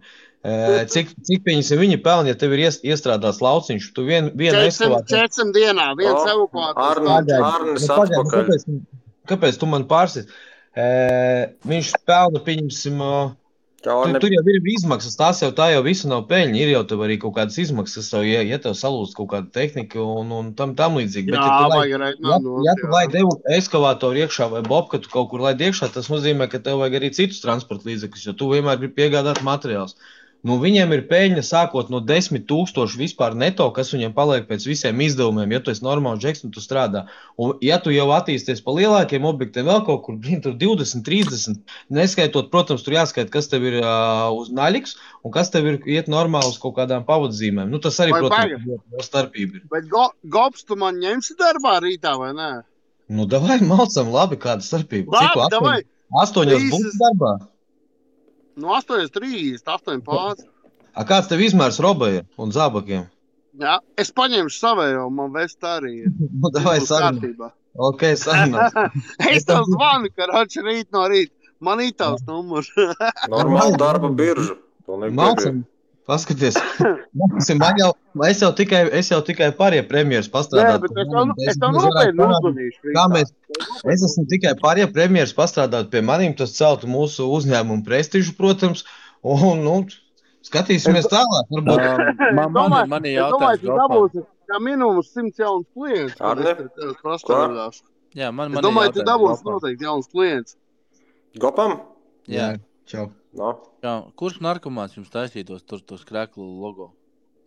Tā kvalitāte pilnīgi, es telefonu labāk taisu. Bet klausies, tu zini, kad 600 krekli jau ir aizgājis? Tas nezinu, kādiem idiotiem jūs notirgojuši esat, bet tie krekli pilnīgi... Narkomāni. Ārklīgi, pasaka godīgi, tu redzēji tos kreklus? Jā, smuku kreklu atbalstu. Tu stulps esi? Bet pagaidi, klausies, tu man saki, stulps es esmu, bet 600 krekli tika pārdoti, tie ir 18,000. Vienam kreklam izmaksas bija 12 eiro. Uz katra krekla 18 eiro ir vārka, plus tur vēl visādi izdevumi 15 eiro palika no katra krekla. Tad kurš šeit ir muļķis? 9,000 par 2 nedēļām. Jā, bet 9,000 par 2 nedēļām. Tu jau arī vari paņemt uztaisīt kreklus un 9,000 par 2 nedēļām nopelnīt. Vienkārši sēžot TikTokā un spaidot telefonu. Šeki gan, tu vari ieiet manā lapā Arkliņš online, un tur var redzēju tavu lapu jau. Jā, un tu redzēji, cik es prasu par stundu? 50 eiro es prasu stundā par marketinga konsultācijām. Bet vai tu esi tik spējīgs tajās marketingā? Nu, protams, reku, es jau rītā pie Gobs stājos darbā. Tu bruģētais esi tādā gadījumā, cik es saprotu. Man nav jāmāk likt bruģis, jo es pierunāšu cilvēks, lai viņu liek bruģi. Un viņam vajag likt bruģi. Es saprotu, Ārkliņa kungs un Gobs, ka jūs abi divi attīstāt gigaekonomiku un veidojat viņu Latvijā, bet ir arī kaut kādi principi, kvalitātes principi un atvainojiet to, ko... Tu Laura, esi redzējis tos kreklus? Nē. Labāk neskaties. Bet ja 600 ir pārdoti ar 18 uzcenojumu, malači. Malači, jā, bet kurš to... Tu, Gobs, pats tavā telefonā taisītos logo? Jā, es viņus uztaisīju telefonā, vienkārši ar editoru un viss kārtībā. Bet iet runa par ko? 600 krekla aizgāja 9000, man palika tīrā pēņas. Viss kārtībā, tu paskaties, tā turās Latvijas ekonomika. 2 nedēļās, vai tam mēs nevaram nopelnīt naudu. Uz Jaunatvijas tieši tāpatās mēs varam audzēt sliekas, te jebko tur taisīt biznesu no jebkā, tas ir kaut kas jauns un nekādi birokrātiski. Gobs, tu zini, uz kurienu viņa aizgāja? Gobs, tu zini, uz kurienu viņa aizgāja? Viņa aizgāja uz ārzemēm vai Latvijā viņas nopirka pārsvarā? Nē, es Latvijā. Viņa Latvijā tika izsūtīta šeit, protams. Nu, tas ir tā, ka cilvēki, kas dzīvo Latvijā, nopirka. Nav tā, ka, piemēram, ārzemju latvieši nopirka, ja? Nē, kur viņi tur aizgāja tālāk, es nezinu, bet es zinu, ka es tur cilvēkiem vedu arī visas tur 12 kreklus, kas tur tika uztaisīti, viņi ņēma. Tur viens bija vairāk. Laurē, man ir 2 gadus bijis projekts Ziemassvētku online, tad, kad bija šitā te, kā viņš sauc, Covid pasākums. Un tur bija online Ziemassvētku vecītes, online Ziemassvētku apsveikumu un tā tālāk. Man tur nāca pa 600 eiro dienā.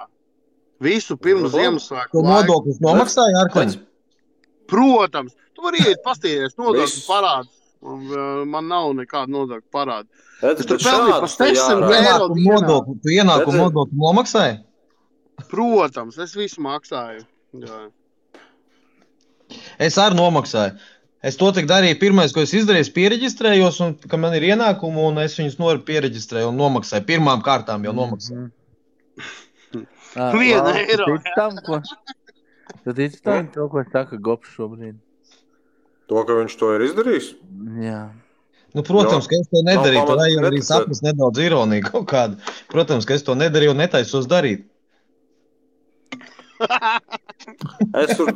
Es tur pat neredzu nekādu pretrunu, ja tu to izdarītu un vienkārši pazīmētos ar to, ka tu esi tik spējīgs, ka tu to un vēl to.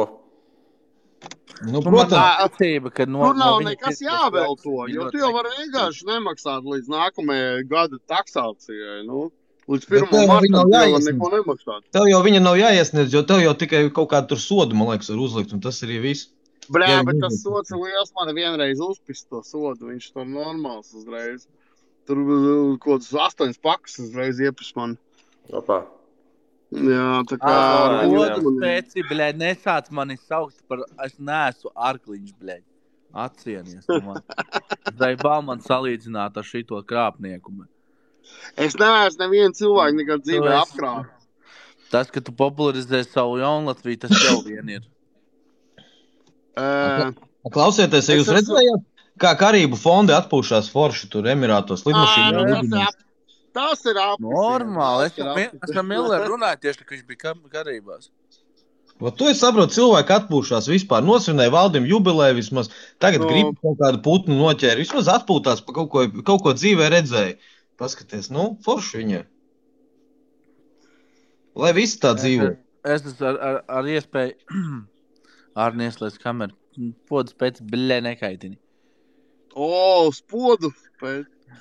Nē, viņš nav. Bet starp citu, podus pēc LV bija diezgan kritiski pret viņš bija diezgan kritisks pret Jaunlatviju. Tāpat kā es? Bet tas ir Mārcis pareizi pateicis. Ārni, tu biji dzirdējis, ko Mārcis teica? Nu, ko? Par to, ka, ja tu esi cilvēks, kuram ir šie līdzekļi, Un tu uzņemies par sevi atbildību. Nejaucam līdzekļus ar atklātu mahināciju. Pirmkārt, es nerunāju, man ir vienalga, kas ko investē. Man ir par to, ka man tu draugu, cilvēku, ar ko es komunicēju, ir ievilkuši šitajā sviestā tik tālu, ka viņu pat televīzijā reklamē kā vienu no dalībniekiem. Un Artiņiekungs ir viens no tiem, kas popularizē to, kad Millers lūk ir tur. Tas ir pilnīgi. Viņš nav. Nekur neesmu to pieminējis. Artiņ, jautājums. Millers ir pircis Jaunatvijā zemi? Nezinu. Nē, nav viņš pircis zemi. Bet viņi tak pa televīziju rādīja. Ko, bet viņi tak pa televīziju rādīja, ka ir. Piev 89. Jautājumi pie rieksta. Es nezinu, kas ko ir pircis. Lauri, pasaki piev. Pēc tam sapratīšu, kāpēc. Labi, piev. Pēc tam sapratīšu, kāpēc. Tā, ka tu nākamajā video nonāks. Jā.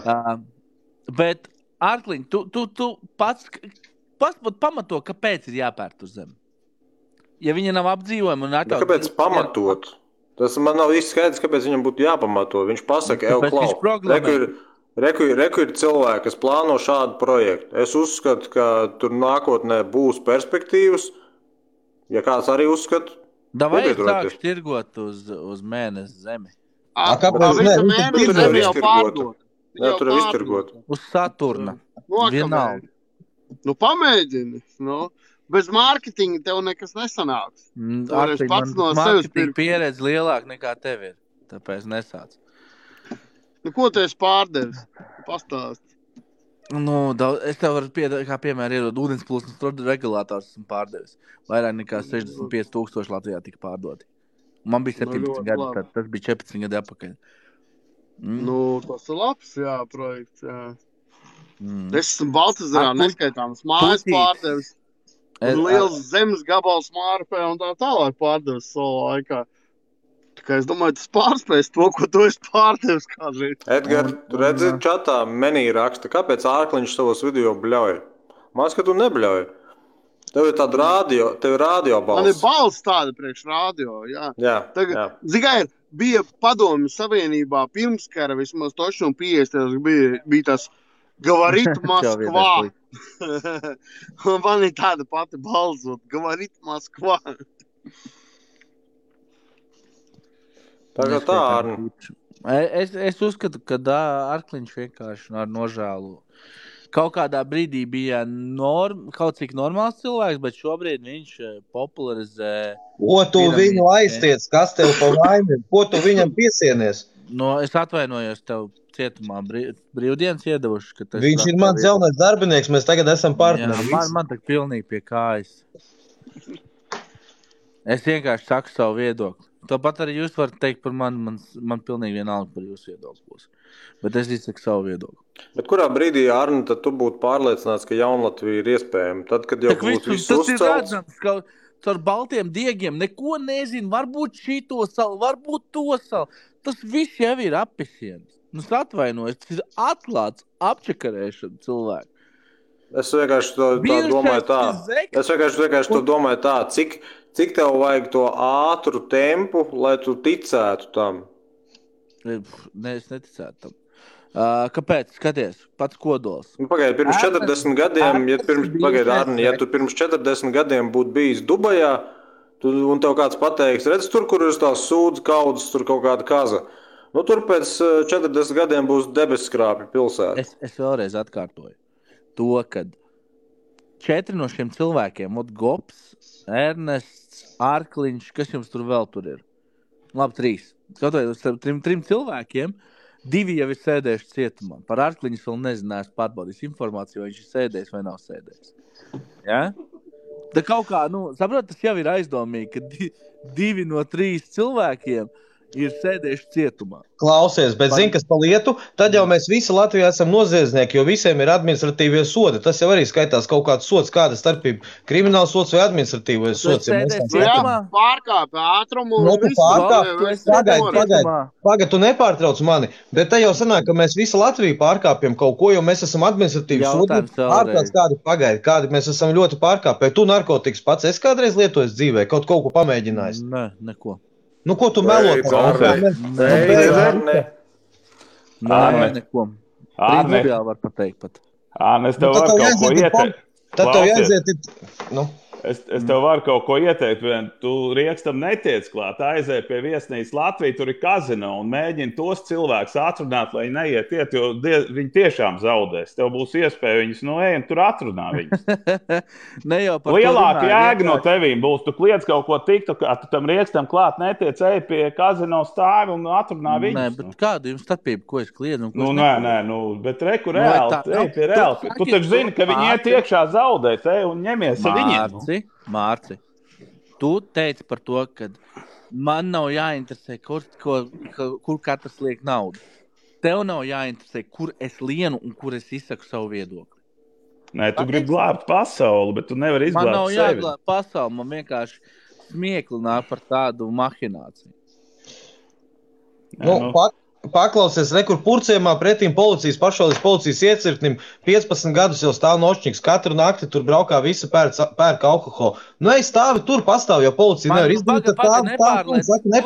Nenodzeraties cilvēki. Noziedznieki vispār labāk nerunā. Kāds tur noziedznieks? Ko tu izdomā? Administratīvais sots tev nav bijis. Par ko? Par to, ko sēdē, to sēdē. Kurš nav sasmērējies? Tu esi baigi tīrais vispār? Es esmu ļoti tīrs.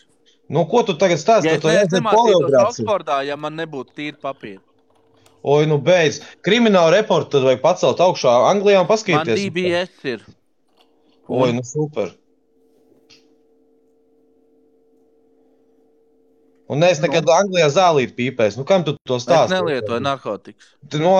Beidz, te pus Latvijā administratīviem sodiem ir un viss. Es alkoholu lietoju, es esmu narkotikas, neesmu lietojis. Alkoholu var ļoti labi just jau tagad. Kāds sakars alkoholam tagad? Es neesmu lietojis. Jā, šeki gan ir ierāvis. Tas ir toči. Vai, jā.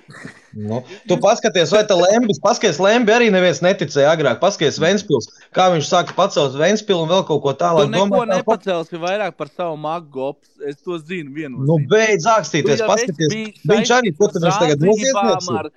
Pagavečuk, tu pats esi atzinies par to, ka tu esi saistīts ar zādzībām un uzbrukumu policijas darbiniekam. Bija tāda lieta? Klusums. Tātad piekrītam. Bet tie jau viņš uzbruk. Cik tad tev vajadzēja? Kad tas bija? 20 gadus atpakaļ. Ko tu tur nebija? 20 gadus atpakaļ mums pus Latvija bija noziedznieki. Ko tu āksties? Savādāk tu nevari izdzīvot uz ielas. Ko tu tagad ņemies āksties? Tu vēl paskaties, kas manai vecmamai tur pūri lādē stāv. Ko tu āksties tagad? Skaties realitāti, kas tagad notiekās, ka par šodien tak ir jādomā kaut kas. Es saprotu, ka noziedznieki nemainās. Šeit gan ir gudrāks par drošības dienestu. Es tikko startēju vēlēšanās 1. oktobrī. Mani čekoja cauri, visus kandidātus čeko cauri. Bet es jau neteicu, ka tu esi sēdējis. Bet tu teici, ka visi ir noziedznieki Jaunlatvijā. Bet tu esi noziedznieks. Kādā veidā, ja man izčekoja cauri un man pielēju vēlēšanās. Ir morāli noziedznieks, kurš ir pārkāpumu izveidojis. Kurš nav notiesāts. Tu esi izveidojis savu tiesu, kur tagad novērtēs cilvēks, kur ir noziedznieks. Ārklīgi, priekš manis tu esi noziedznieks. Kāpēc es Latvijas pat noziedzīgās režīma acīs neesmu priekš manis tu esi noziedznieks. Tāds pats man liekas, tev kāda šaura domāšana. Man nav kāda šaura domāšana. Kāda šaura domāšana? Pat režīms, kur es notirsu 2 gadus, man ir simtiem video pret viņu režīmu. Viņi atzina, ka es godīgs cilvēks. Lai tiktu iekšā režīmā. Kur ir loģika, vecīt? Paldies. Bet viņi pat atzina, ka es esmu godīgs cilvēks. Tu saki, ka es esmu noziedznieks. Manās acīs es esmu noziedznieks. Arni, tev Evita sūta čau. Čau, Evita.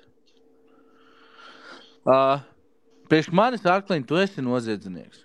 Un ko es tev apsaukāties? Ko tu apsaukā cilvēkus? Kurā vietā es apsaukāju? Kā viņš var būt noziedznieks? Viņš nav nekas noziedznieks. Tu noziedznieks esi redzējis vispār? Ko tu tur vispār vēlas muļķības kaut kādas? Pagaid, jaunieti, es pasaku savu viedokli. Manā uztverē, priekš manis Ārklīns ir noziedznieks. Tāds pats kā tu. Tu domā morāls noziedznieks. Tur ir ne tikai alkohols, bet arī ko sapīpējies vēl bonus. Ārkliņa kungs, es nelietoju alkoholu. Vēlreiz. Nē, beidz, Arni, tu lieto alkoholu. Tu vairākas reizes. Šodien neesmu lietojis alkoholu. Labi, Un šodien. te esi sapīpējies vienkārši. Es nelietoju narkotikās vielas. Un zālīte ir dabīga, tieši tā. Nu, Jā, zālītes nelietoju arī. Tas normāli esat. Tas, ka jums nav argumenti, kā uzbrukt man virsū, ja jūs izmantojat to, ka... Bet tu jau uzbruc man un citiem, nevis mēs tev. Arni, būsim reāli, nu tā mērauklu par to, ka tu esi noziedznieks pat, ja tu neesi notiesāts. Tas ir mans personīgais viedoklis. Tas nav objektīvs, tas ir subjektīvi izteikts. Nē, nu tādiem kā... Es nesaku, ka jāpiekrīt vai jānoliedz. Nu jā, bet iedomājies ar tādiem, kā tev iedod tagad ieroči, un tu izdomā, ka mēs te esam visi noziedznieki. Nu, Viss apšaut. Nē, no es Ārkliņu un Gopu točni deportāts Sibīrī. Tas ir viennozīmīgi. Tāda bojāla, nu, teiksim tā, Latvijas to... Nu, beidz klāstīties. Tu vispār saproti, kas notiekās, ka noziedznieki, jebkurš noziedznieki un policija visi strādā savā, kā teikt, savā vidusceļa līmenī, viņi atrod kopsaucēju. Bez tā tu nekādīgi vispār nekas nepastāvētu. Nu, saproti, savādāk nekas nevar pastāvēt. Jūs gribat nopirkt salu, kuras nevar dzīvot. Paklausies, es tev tulīt izstāstīšu, jau uz Jaunlatvijas... Tu biji pirmais, Atļauj man sākumā pateikt, jau uz Jaunlatvijas sāk notikties noziedzības, pieņemsim. Kāds tur, es nezinu, sajūg prātā, sāk kaut ko zakt, pie kā tu iesi.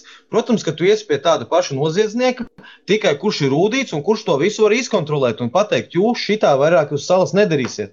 Protams, ka viņš policists neklausīs, viņš dabūs administratīvo sodu un staigās lepnis, tāpēc ir domāti noziedznieki, kuri pakrat ar pirkstu un tajā vidē arī nosaka savus kaut kādus likumus, kā tu drīkst un kur tu nedrīkst. Gribi zakt, tai brauc uz citu salu, bet mūsu salā tu to nedarīsi.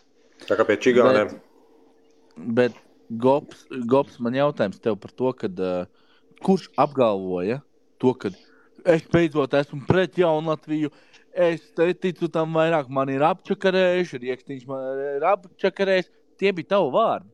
Nu, paklausies. Mēs sēdējām ar Robertu un Mārtiņu, tu ienāc iekšā un tu teici, ka tā ir. Tagad pagriez kažogu. Nē, paklausies. Nu, ja tu esi Oksfordā mācījies, tad tu esi izglītots gan jau uzņēmējs. Protams, ka jebkurā uzņēmēja darbībā tev ir jāpārbauda savi partneri. Kā viņi uzvedīsies, kurās situācijās, un tā ir viena no pārbaudēm. Man ir jāsaprot, cik viņi ir lokami, saprot, jebkurā situācijā. Mēs kā partneri uzbruk vienam otram, kā viņi rīkosies, un tas var būt arī nopietnākās situācijās. Tā ir normāla pārbauda. Es vēlreiz atkārtoju par to, ka Riekstiņš ir minējis par to, ka tu neesi viņam biznesa partners. Kā viņš ir minējis? Tev viņš ir minējis? Ne, viņš tā kā bija Roberta un Mārtiņa saruna, tad viņš to minēja. Nu, kā es neesmu biznesa partners, es esmu ieinteresētā persona, lai es varētu veidot savu uzņēmējdarbību, infrastruktūru uz viņa izveidotā projekta. Un paralēli Riekstiņš citē vēlreiz, Riekstiņš bija teicis, kad mēs runājām par šo jautājumu, kad mēs ierēcām ar cilvēkiem. Viņš teica, ka nevar uzsākt uzņēmējdarbību, respektīvi nekādas noliktavas vai ražot. Man jautājums, ko tajās Zede? Man jautājums, ko tajās Oksfordās māca, ka ir tik šaura domāšana. Tas pilnīgs lunis. Nu, tā Oksforda neko neiemāca. Sanāk, nu. Auna piera. Nu. Ārkliņa kungs, es jūs neapvainoju nekādiem vārdiem. Man īstenībā tas ir daudz interesantāk klausīties to visu. Šauro domāšanu, ja? Principā tās augstā tā universitāte arī māca viņam šauri domāt, lai viņš būtu sistēmas cilvēks. Tur jau ir tā fīču iemācīt viņam šauri domāt. Principā, jā. Viņam tupa iemāca šauri domāt kaunam un viss. Tas ir viņa mērķis universitātes. Tas pilnīgi bullshit, ko jūs runājat. Man vienkārši fascinē, ko jūs runājat, bet nu labi, tā ir jūsu izvēle. Bet kā jau es minēju, vienkārši, es uzskatu, ka Gopu un Ārkliņu, kā arī šo Riekstiņu kungu vajadzētu visu 3 deportēt. Tas ir mans uzskats. Uz kurien tu gribi man deportēt? Uz Jaunlatviju. Uz to salu, ko mēs nopirksim.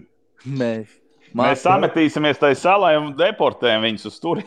Jā, sametoties, mēs tur varam dzīvot uz salas. Bet klausies, par ko man pārmetum? Par to, ka cilvēki veido kaut kādu projektu un es gribu ielikt tur iekšā kā svaigas asins ar kaut kādām biznesa idejām. Ko tu mani pārsit uzreiz? Ar biznesa idejām, kā nopelnīt naudu. Ot, es gribu autiet sliekus, veidosim dzīvi. Es gribu tur labi iekārtot. Man dod tādu atļauju labi. Sākam, par ko tev ir problēma? Tev skauž, tu pat nevar izdomāt, kā nopelnīt naudu uz savas. Protams, tev naudu Oksfordā māca, kā nopelnīt kaut kādā biznesā, un tāpatās tikai pēc grāmatas. Tev nemāc reālo konkurenci, tev nemāc par inflāciju, kāda tagad ir mākslīgi uzpūst, un kā tu tagad rīkoties. Bet tagad ir reāli iespēja, kā sākt jaunu dzīvi uz vienas salas. Par to tev vispār neviens nekad dzīvē nav stāstījis, kā aizbraukt uz salu un izveidot kaut ko jaunu. Tu tagad mēģini kaut ko te strīdēties ar mums. Tātad es tagad pateikšu to, ko es gribēju pateikt. Okay? Tu esi cilvēks, kurš redz, ja var kaut kā apčakarēt kādu un nopelnīt 10 nopelnīt eiro. Tu būsi pirmais. Es pielips klāt. Tā, kad tu sāksi redzēt, ka tev dirsa deg, ka tā reizē, kad Roberts pieķēra, ka dirsa jums deg, tad tu pagriezi savu kažoku otrādi. Ārkliņš to pašu izdarīja. Jūs taču tikāties un runājāt par to, vai Jaunlatvija ir apčakarēšana vai nav. Bija tāda saruna jūs divatā? Jā vai nē? Tās ir mūsu sarunas un nebāz sev degumu. Jūs paši publiski to visu liekat ārā. Tātad tas vairs nav personīgi, tas ir publiski. Pareizi, Ārkliņa kungs? Ja jūs izliekat internetā, tas ir publiski? Protams. Jūs publiski runājāt par to, ka jūs runājuši par vai Jaunlatvija ir skēms vai nav?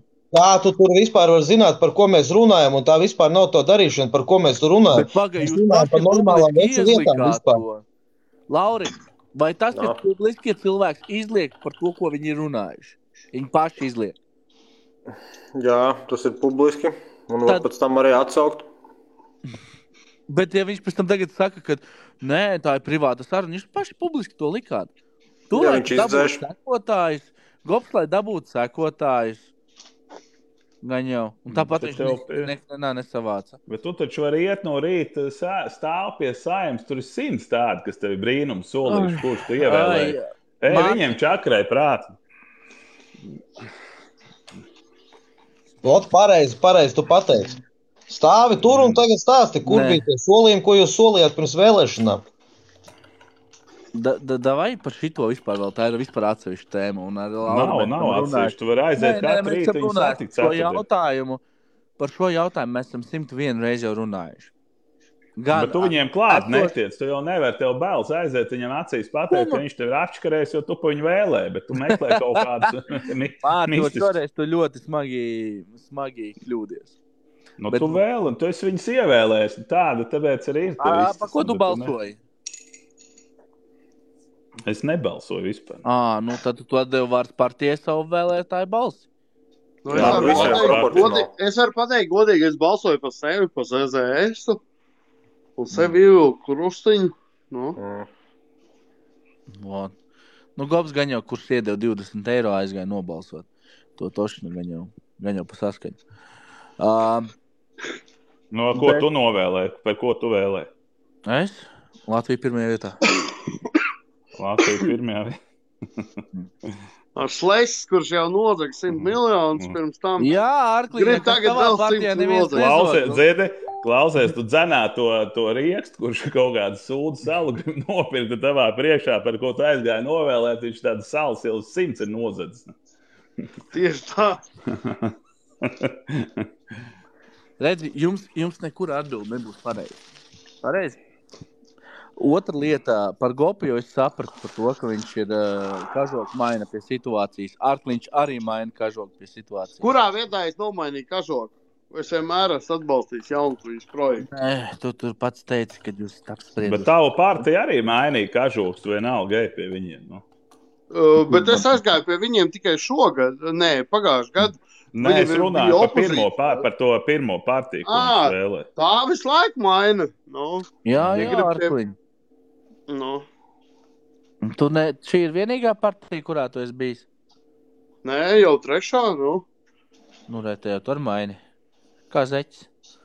Bet vai tad tev Ārne Oksfordā mācīja sēdēt tikai uz viena krēsla? Tev nemācīja daudzveidību arī? Zini kā, man mācīja būt godīgam pret to, Oi!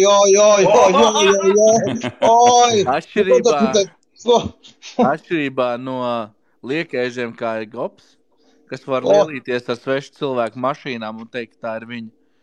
Ja? Oi! Baltais mērķis tavs ir? Klausies, tu uzfilmē vienkārši video, kur tu... Bet tu lielies, ka tas ir tavs, tā tad ir meli. Tu parādi jau, ka tu melo. Čeki gan, tu paskaidri vēl manas mašīnas. Nē, es tavas mašīnas, ne? Es tev esmu par tavām mašīnām kaut ko piesējies? Nē, Artiņ, esmu piesējies. Nav par ko piesēties. Es vēl neesmu sācis piesēties. Ja? Tāpēc, ka nav par ko.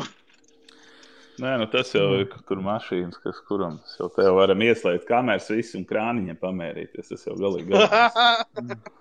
Mūs nobūties viss. Un Daura pirmo par šo laivu. Man vienkārši, es esmu pateicis savu viedokli, tas ir mans viedoklis. Es nevienam neuzspiežu savu viedokli. Pieņemt, nepieņemt. Tas ir mans viedoklis. Kā Arkliņu vajag uz Sibīriju deportēt, tā arī Gopu vajag deportēt uz Sibīriju. Atņemt viņiem ēdienu un drēbis, lai viņi skrien pa mežu un beidzot iedzīvot. Starp citu, mēs tev uz Angliju aizsūtīsim Jaunatvijas karaliskos nēģis, ja tev ir tāda vēlme. Nē, paldies. Krekliņu arī var aizgādāt. Krekliņu kaut kāds skaista caunu virsū. Nē, paldies. Paldies, man no jums man nevajag zaktas lietas, ja? Tad tu neuzpērcies, ja, tik lēti? Es neesmu uzpērkams. To jau mēs vēl nezinām, cik kāda ir tava vērtība. Mēs jau īstenībā tev neesam satikuši. Jebkurš pārdodās pie kaut kāda... Peki gan ir sarasists. Viņš laikam ir sarasists. Nē, viņam es domāju, ka robeža ir kaut kāda 5 zemes gabala Jaunatvijā. Ja viņam viņas iedotu, aizies uz turieni, viņš būtu pirmais, kas dziedātu citu dziesmu un parādītu, ka kažoka pagriež otru pusi un izdomāt, kā palasīt grāmatu kaut kādu tur. Nepagriezīšu. Kažoku. Un neņemšu, man nevajag neko no Jaunlatvijas, tāpēc, kad es zinu, ka tas ir skams. Simple as. Labi, kad atgriezīsies Edgar? Kad Ernests atgriežas? Solīja tuvākajā laikā. Redz, pat datumi nav. Tas jau ir. Tu saproti, cik tas tā izklausās skečī šobrīd, ko tu saki? Pagaid, es neesmu viņa privātais sekretārs, lai zinātu, kurā datumā viņš atgriežas. Bet tu esi labā roka, ar ko dibens lauk, tāpēc tev būtu jāzina. Es Ernest dibenu neesmu redzējis, tā kā es nezinu, ko tu runā. Es nebrīnos, kad esi. Bet vienkārši, tu esi labā roka. Tad lūdzu atbildi uz jautājumu. Klausies, Arni, tu esi no Valgas vai no Valgas? Ne no vienas, ne no otras. Zini, ir tāda pilsētas Miltene. Zinu, dzirdējis esmu. Tev arī vajag varbūt manu adresi, tev var nosaukt Anglijas adresi, var atbraukt, ja tu ļoti gribi kašķēties vai kaut ko tam līdzīgi. Man nav bail. Droši. Es starp citu, tu zināji, kad es vispār Regent universitātes pabeidzis? Arī noziedznieks. Un ko tu šeit teiksi tagad šajā sakarā? Tu esi tāpat noziedznieks. Vienkārši mazliet ar pievienot intelektuālu. Un man jau kas ir... Man pabeigt, man cilvēks uzdeva jautājumus. Okay. Bet noziedznieks paliek un ir noziedznieks. Visu mūžu, tam es tev piekrītu. Vilkam likumus neizmainīs nekad. Es nezinu, kur tu izmanto savu izglītību, bet tos kreklus, ko jūs uztaisat, tā ir pilnīgākais mērs. Bet klausies, es 2 nedēļās vienkārši telefonu spaidot 9000 nopelnīju. Un ko, tev tagad ko skauž? 600 kreklus vienkārši pārdot TikTokā, spaidot vienkārši TikTok ar telefonu mašīnā braucot, sataisot kaut kādus, tur es nezinu, vienkārši ikonas liekot virsū 600 kreklus 2 nedēļās. Es vispār laiku necik neiztērēju. Iedomājies, 18,000 abarotu. Kad to ar apišanu varēja nopelnīt naudu. Kādu apišanu? Cilvēki nopirka gatavu produktu, kur ir vienkārši kaut kādu lozungu virsū uzlikt. Ko tu nevarēji? Ja tu būtu manā vietā 100 punktu, ka tu dziedātu priekš kā man taisīties uz tādu sūdu nepelnīt naudu? Ko tad tu te strīdies? Ko tad tu gribi tagad sēdēt oponēt? Strīdies par kaut ko aizstāv visu cilvēku. Saproti, ka tu esi divkosīgs suns. Kāpēc? Vēlreiz paskaidrot. Tas, kad tev ir izdevīgi Jaunlatvija, tu pie viņiem lien. Tā, ka tev Roberts nodies un Mārtiņš nodies, ka tas pilnīgi garīgi slims, kā viņi arī to teica un pozicionēja. Tad tu pagriezi savu kažoku otrādi. Manā priekšā, kad es biju pie viņiem laivā, tu vienkārši ienāc, jā, tas Jaunlatvija ir apisiets, tas ir šitas. Man liekas, ka Roberts un Mārtiņš ir garīgi slimi. Es godīgi pateikšu, Gop, man ir lielāka cieņa pret Arkliņu nekā pret tevi. Tāpēc, ka vismaz Arkliņš, kaut arī viņš arī ir divkosīgs cilvēks, viņš vismaz cenšas pieturēties pie vienas tās idejas. Bet tāda man ir pozīcija, un ko tu man tagad pateiksi? Tas tev arī nepatīk. Tagad man jādzīvo, kā tu gribi, bet sēdēt uz diviem krēsliem, un viss ir kārtībā. Es esmu visur pa vidu. Nu, ko man tagad darīt? Tas subjektīvais viedoklis, un tas subjektīvais viedoklis arī paliks tāds. Kāpēc tad tu neesi Latvijā šajā demokratiskajā valstī? Ko tad tu tur dari? Tāpēc, kad es jau no pusauģu gadiem dzīvoju ar saviem vecākiem, pārvācos uz Angliju. Nu, tad brauc šeit un kaut ko pierādi. Mēs jau necīnāmies Anglijā, mēs jau cīnāmies Latvijā par Jaunlatviju. Es jau esmu izdarījis daudz vairāk, nekā tu iedomājies. Nu. Neko? Arkliņ, točna? Piemēram, tas, kad es integrēju latviešu diasporu politiskajā sfērā, tas nav? Vai arī labdarības... Kur tad tu tur Daugavas vanagā aizgāja lejā aliņu iedzēru un pačīgāja violītes šitajā sveču vakarā, kā es ar Londonā, kad dzīvoju, aizgāju uz Daugavas vanagiem un skatījos. Klausies, man bija no Šveices atbraucis viens žeks, es viņu gribēju latviešu alu pacienāt. Mēs aizgājām Daugavas vanagos, pasēdējām, un tur pačīgāja, zin to violi. Viņš man teica, klausieties, Džeki, ja šitā notiek Latvijā, es nekad uz Latviju nebraukšu. Man bija kauns vienkārši. Tā ir tavu diaspora? Tu tur esi kādreiz bijis pats lejā pasēdējis aliņu iedzērs? Es alkoholu nelietoju. Nu, to es tev pārbaudīju, vai tu melo vai nemelo, domāju, uzcersies. Nu, viltīgs, tu esi gan vilks. Skaties, pirmkārt, diaspora neatdurās aizjējot aliņu iedzert balzām bārā Londonā, bet ir arī saviesīgie pasākumi. Ir arī Facebookā grupas, kur ir latviešu grupas, kur cilvēki kopojās, kuru mēs integrējām kopā ar Latvians in the UK, politiskajā struktūrā. Nu, ko jūs izdarījāt? Jūs ievēlējāt Dariņu. Klausies, nē. Ir saviesīgie pasākumi, kur dzer arī šampanieti un konjaku. Jā, ļaujiet man pabeigt. Arkliņ, es mēģinu pateikt savu domu. Es drīkst pateikt savu domu? Droši. Un tādējādi es integrēju latviešu diasporu Latvijas politiskajā struktūrā, lai viņi zina, kādi kandidāti ir, par ko var balsot, kādi ir viņu viedokļi, intervējot viņus, ko es darīju ļoti ilgstošu laiku. Un pēdējā epizodē es pat biju atbraucis uz Rīgu, speciāli visiem ministru kandidātiem veidot debatas. Tāpēc tas un man bija 500 pāri plusi, jā. Droši vien daudz no tevis, jā, un tavs integrācijas. Es mēģinu pateikt. Ja? Otra lieta. Esmu bijis izvirzīts kā gada cilvēks Lielbritānijā. Ja? Mēģinu pabeigt, labi skanēni. Es mēģinu pabeigt, bet vienkārši nekulturāli pārkliegt mēģinu. Esmu bijis izvirzīts kā gada cilvēks. Es esmu vairākās labdarības organizācijās un labdarības pasākumos vācis līdzekļus priekš gan bērniem. Aliņiem. Nu, es nopietni nekulturāli tā uzdrīsties. Jūs parādat savu intelektualitāti tādā veidā. Būsim kaut cik normāli, ok? Jūs pilnīgi man izstāt ārā no manas idejas. Esmu darbojies daudzās latviešu diasporas struktūrās. Tāpēc esmu izdarījis, man iespējams, ka vairāk nekā daži labi, kas Latvijā dzīvo.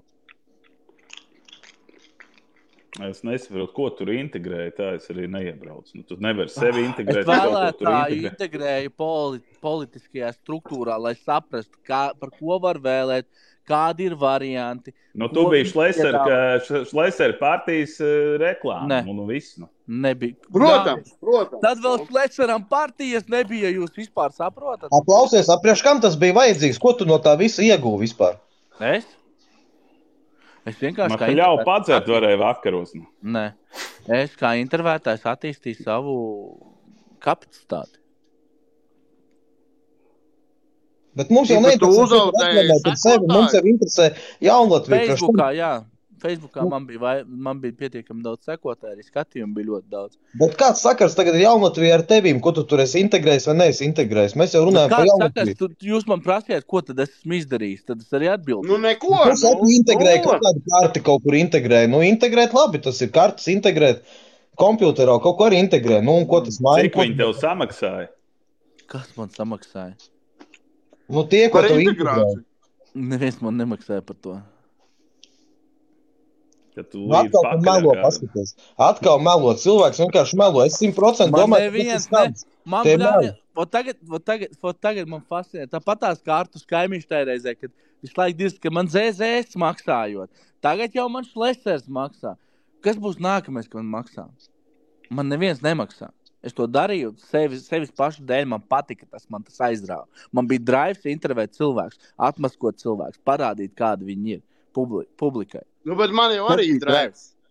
Tu pasties manas video vecāks, man arī drives vienkārši. Nu. Bet man neviens nemaksā. No Latvijas uz Sibīriju vienkārši par tavu Jaunatviju. To es tev acīs varu pateikt, Ārklīn, droši. Jā, es atbraukšu pēc Ukrainas, es droši varu ar tevi par šo parunāt privāti. Kad tu būsi atpakaļ? Protams. Mums ir nedēļa filmēšana. Tas ir, tu runā par Valentīnu dienu, vai? Pēc, es neiešu Ārkliņam Valentīnu dienā prieku taisīt, ka viņam kāds maz apsveic. Viņam ir Happy Valentines rezervēts jau. Tad aiznākam nedēļu? Arne? Kas te? Aiznākam nedēļu? Nu, plus mīnus jā, varētu tā būt. Labi. Es labprāt, tad februāra beigās atkal tad parunāt ar tevi, kā gāja. Nu, es domāju, tā, kad mēs izbrauksim, tā diena, kad es uzzināšu, man rīt Kaspars zvanīs arī, tad es vienkārši tev tajā dienā arī paziņošu, kad mēs izbraucam, un būs arī kaut kāda TikTok gabala arī live, kur mēs braucam uz Ukrainu. Jā, ok. Bet šito vajag ierakstīt, lai tu atceries, lai varbūt rīt jau var neatceries. Vēlākais februāra beigās jau atcerēsimies. Jā. Čau, bandīts. Draugs ienāca, bandīts. Labi, Džeki. Jā. No. Es teiktu, metam mieru. Gribu pateikt, cilvēki, varbūt mēs varam uzsākt parakstu vākšanu par to, ka Ārkliņu un Gopu vajadzētu deportēt uz Sibīriju. Mana balsalē? Jo man liekas, ka šitos abus vajag vienkārši. Tāpēc, tu pats neesi Latvijā, tāpēc tu neesi tiesīgs iesākt kaut ko. Pirmām kārtām, esmu tiesīgs tikpat ļoti kā tu. Pirmām kārtām tu te par visiem uztraucies, par zinu, ko vajadzētu sākt vākt parakstus par to, ka man jāskatās ir nevis uz Latvijas karogiem, bet jāskatās uz citas valsts karogiem savā valstī. Par to vajadzētu vākt kaut kādus parakstus, nevis to vajadzētu domāt par mums, kur mēs atrodamies. Nē, mans mīļais draugs vēlreiz pasaka, ka labprāt savākt parakstus par to, lai jūs dabas divus deportētu. Ir tāds portāls Balsot LV, tu droši vien vari iesniegt tur iniciatīvu.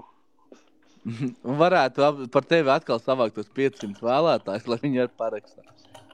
Nu, pamēģini iesniegt, nu. Tas jau nav grūti, tu visu dara online, nu, tur daži klikšķi. Jā, nav problēma. Ok. Tiekamies vēlākais februāra beigās. Paldies visiem. Čau. Tā. Turās. Čau.